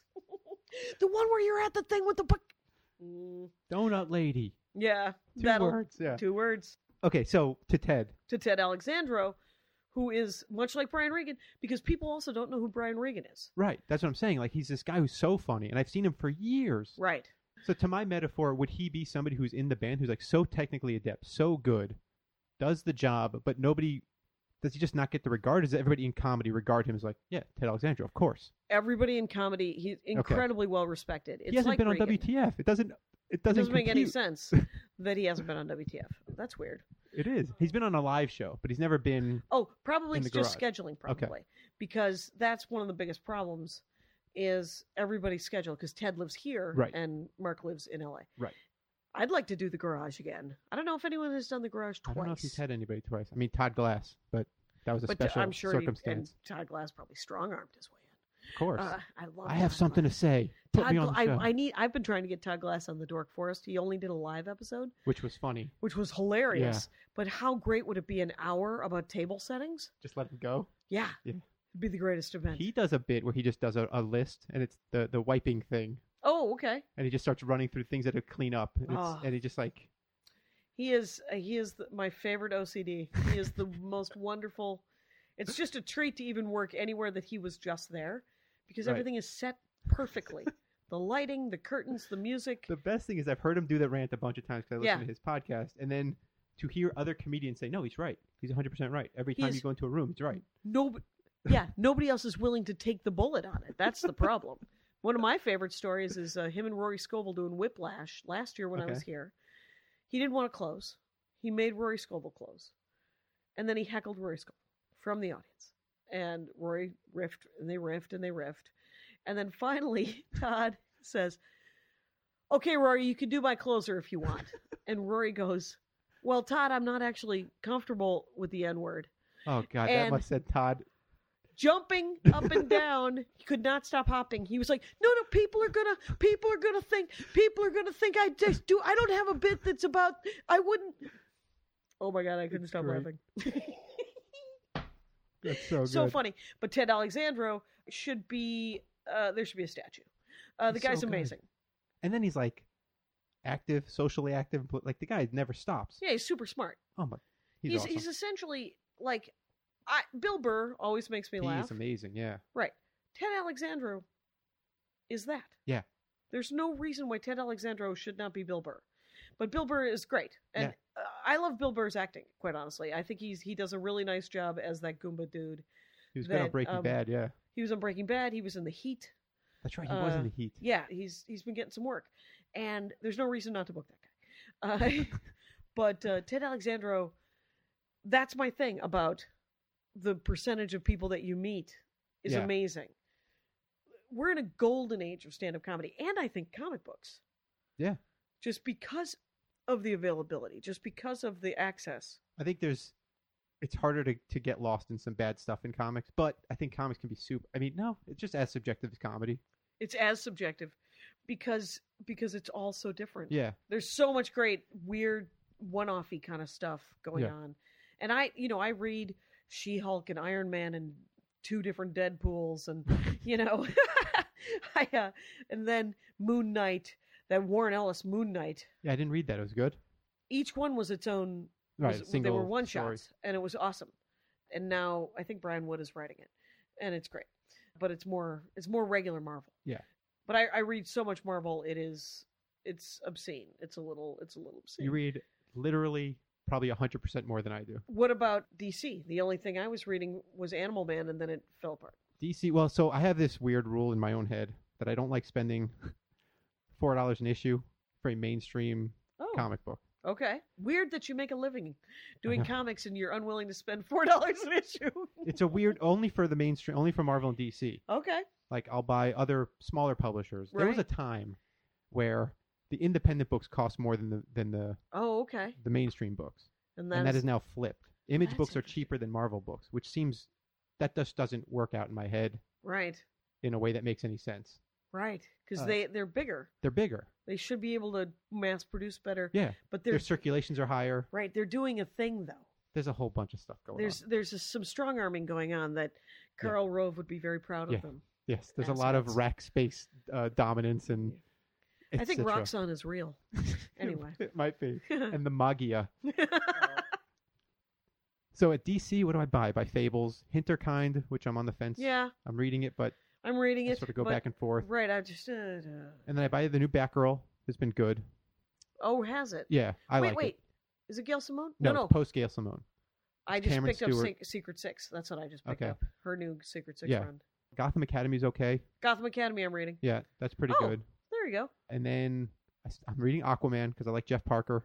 Is Jeff Parker writing Aquaman? Jeff Parker's writing Aquaman. He's writing it very much it's a superhero comic. Yeah. Which I like.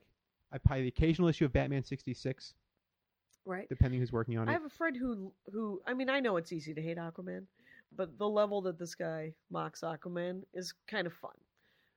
My take on Aquaman, it's a similar take I have for Wonder Woman and Batman and most superheroes, is when you get to the point where you start making fun of the character for having underwear on the outside or being Aquaman, step away from superheroes. Like, they're not for you anymore. Go read a Vertigo book. Go read something from Fantagraphics. Right. And then when you start to get to like 36, go back and read. You're going to want to feel that. The joy. That joy. Yes. And you're not going to want to read Watchmen. You're going to want to read an Aquaman comic where he talks to a fish. Where he talks to a fish. You get some information. It's great. From a fish. From a fish or an octopus. Any of the undersea dwellers. A lot of undersea dwellers. Can he talk to coral? Any idea? No, I don't, because I don't think coral has any sentience. Okay, there you go. Yeah. They could in the comic book world, though. I know when Peter David wrote Aquaman, his whole bit was like the sharks were real dumb. Like, he would try to talk to sharks and they were just like one track. I love Peter David. He wrote a lot of Aquaman. Did he? Yeah. Okay. In the 90s. I loved X Factor weeded off on me for a second there, and now it's back with a vengeance. It's good, but I hear it's ending or something. I believe it is also ending. But for years with Madrox, I loved X Factor. And then his Daredevil was amazing. And I liked Brubaker's Daredevil. I might be a fan of Ed Brubaker. You might be. Yeah. That's fair. That's fair. You mentioned Deadpool. Yes. And Brian Posehn. That brings to mind Brian Posehn, and we're going to... Jerry Dugan. Jerry Duggan, yeah. Duggan. Or Dugan, I'm not sure. Yeah, me neither. But this is going to take us into the last topic. Okay. Which is the literal crossover of comics and comedians. I want to write comics. That was the question. Oh my God, I want to write comics. So, is there a part... So this is going to be like... Do you want to do stand-up? I don't think I could. Oh no? Oh, I'm not wired. You only need 3 jokes. I'm not wired to be in front of a group like that. If it's not a panel at a comic convention, you need a table. I'd like a dais or a table, and I like to have other people there with me. All right. But the idea of being on stage with a spotlight, and saying anything sincere, like sends me into like shivers. Oh. Yeah. All right. I'm not a performer. Okay. Contrary to what's happening right here. Right, contrary to what's going on right here. Yeah. You're an artist, but you don't want to do stand-up. No, I sometimes come up with jokes. Okay. I did a comic. I do have this idea of doing a comic of a stand-up routine. Okay. Like panel by panel jokes. Yeah, you could. That's a way to manifest. Yeah, I've done one. I'll show it to you after Okay. we're done recording. And it's interesting because so much of it is timing. Mm-hmm. And you're going panel by panel. So, like, how does it work? It's an interesting experiment in terms of creating a comic book. Mm-hmm. So this brings up the question, and this might be a little projection on my side, but you love comics. You're vocal about it. You're a funny person. Yeah. Headlining clubs everywhere. You know people. Yeah. And the people you know are certainly connected to this world. So Chris Hardwick is like the king of all things nerdy. Right. To the point where is anybody else allowed to be right. in the nerdy world? Right. Brian Posehn is writing Deadpool, among other things. Acker and Blacker are now writing comics. You get a chance to see Ben Acker. I don't know. It's got to be Ben Acker. Ben Acker has the greatest Wonder Woman pitch ever. If you ever get him on here, okay. It's the best. So, does anyone ever reach out to you? Any editors ever tweet at you? Not at this time. I am available if anyone's listening.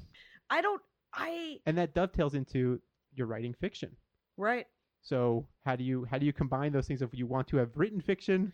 Right. I want to have written fiction. I want to have done comic books. Yeah. I want what I think this is how I picture Brian Posehn getting to write Deadpool. Jerry Dugan does it.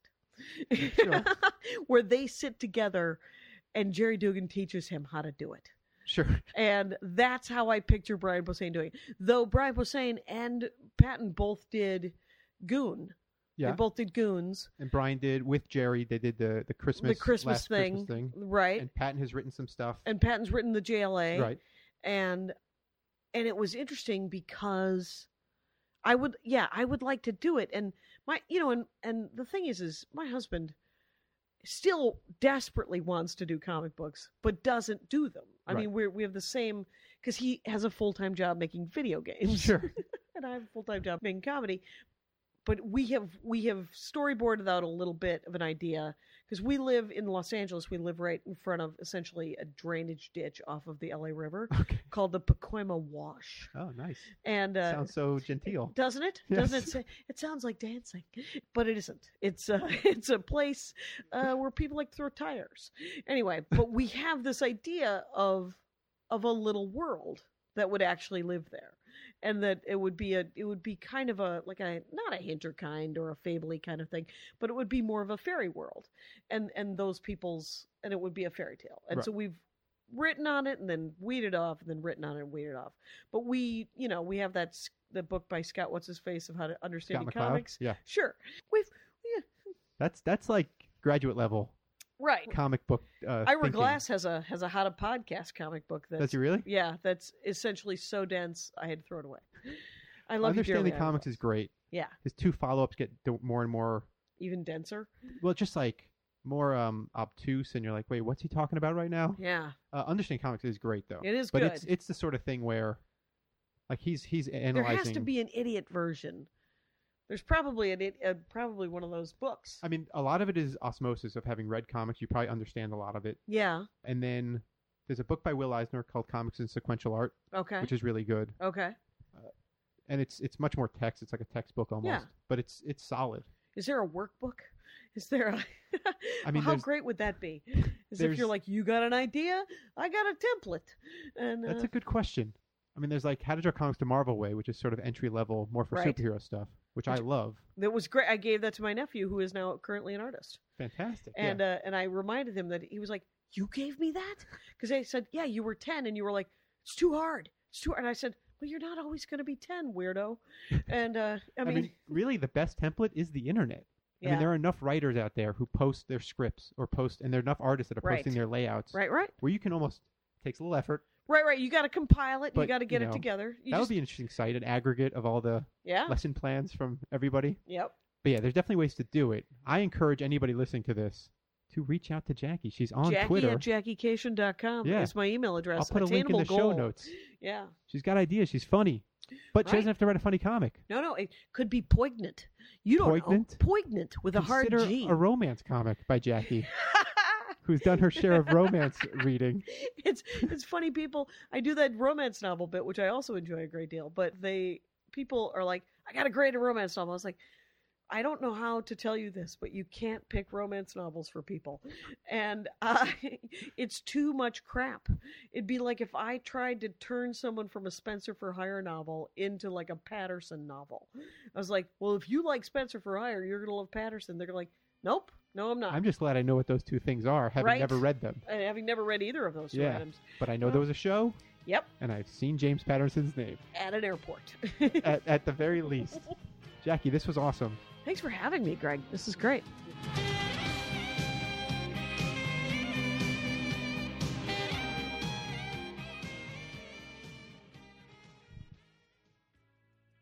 There you go. I hope you enjoyed that. I hope you thought it was as entertaining as I did. I have to thank Jackie again for giving so much of her time. We certainly went longer than I said we'd go. And yeah, anyway, in that long conversation, we mentioned a lot of comedians' names.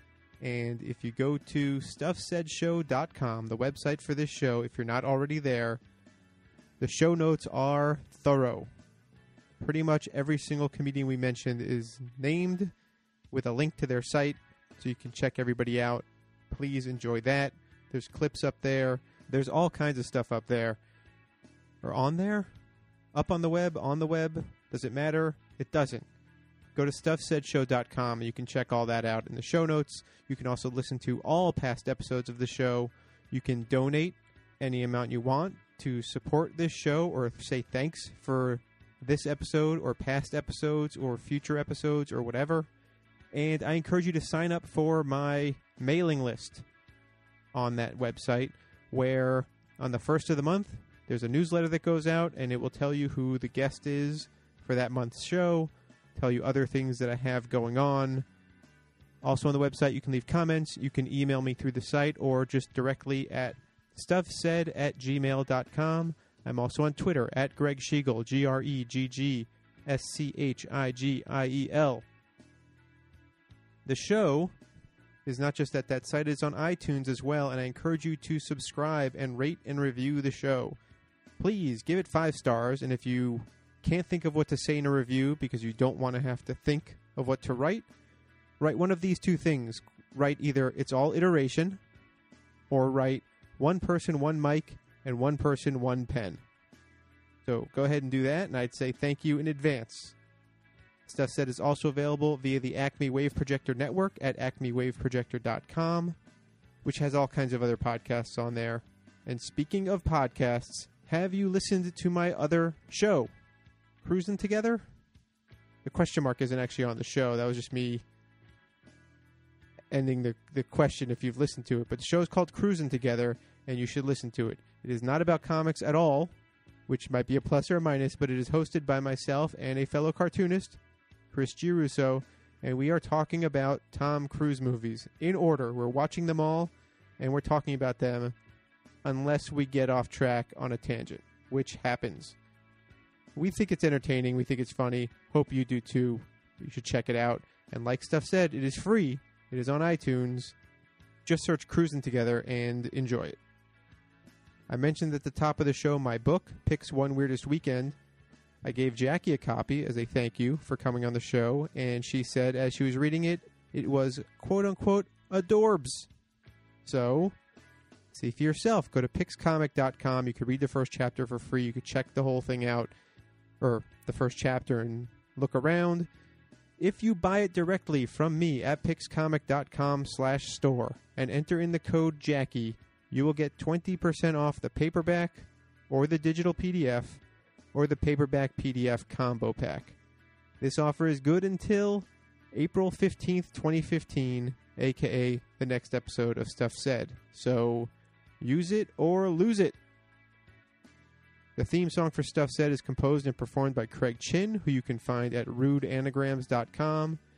And for more about me and everything I just mentioned, just go to hatterentertainment.com, HATTER entertainment.com. That's about all the stuff I have left to say. See you next time.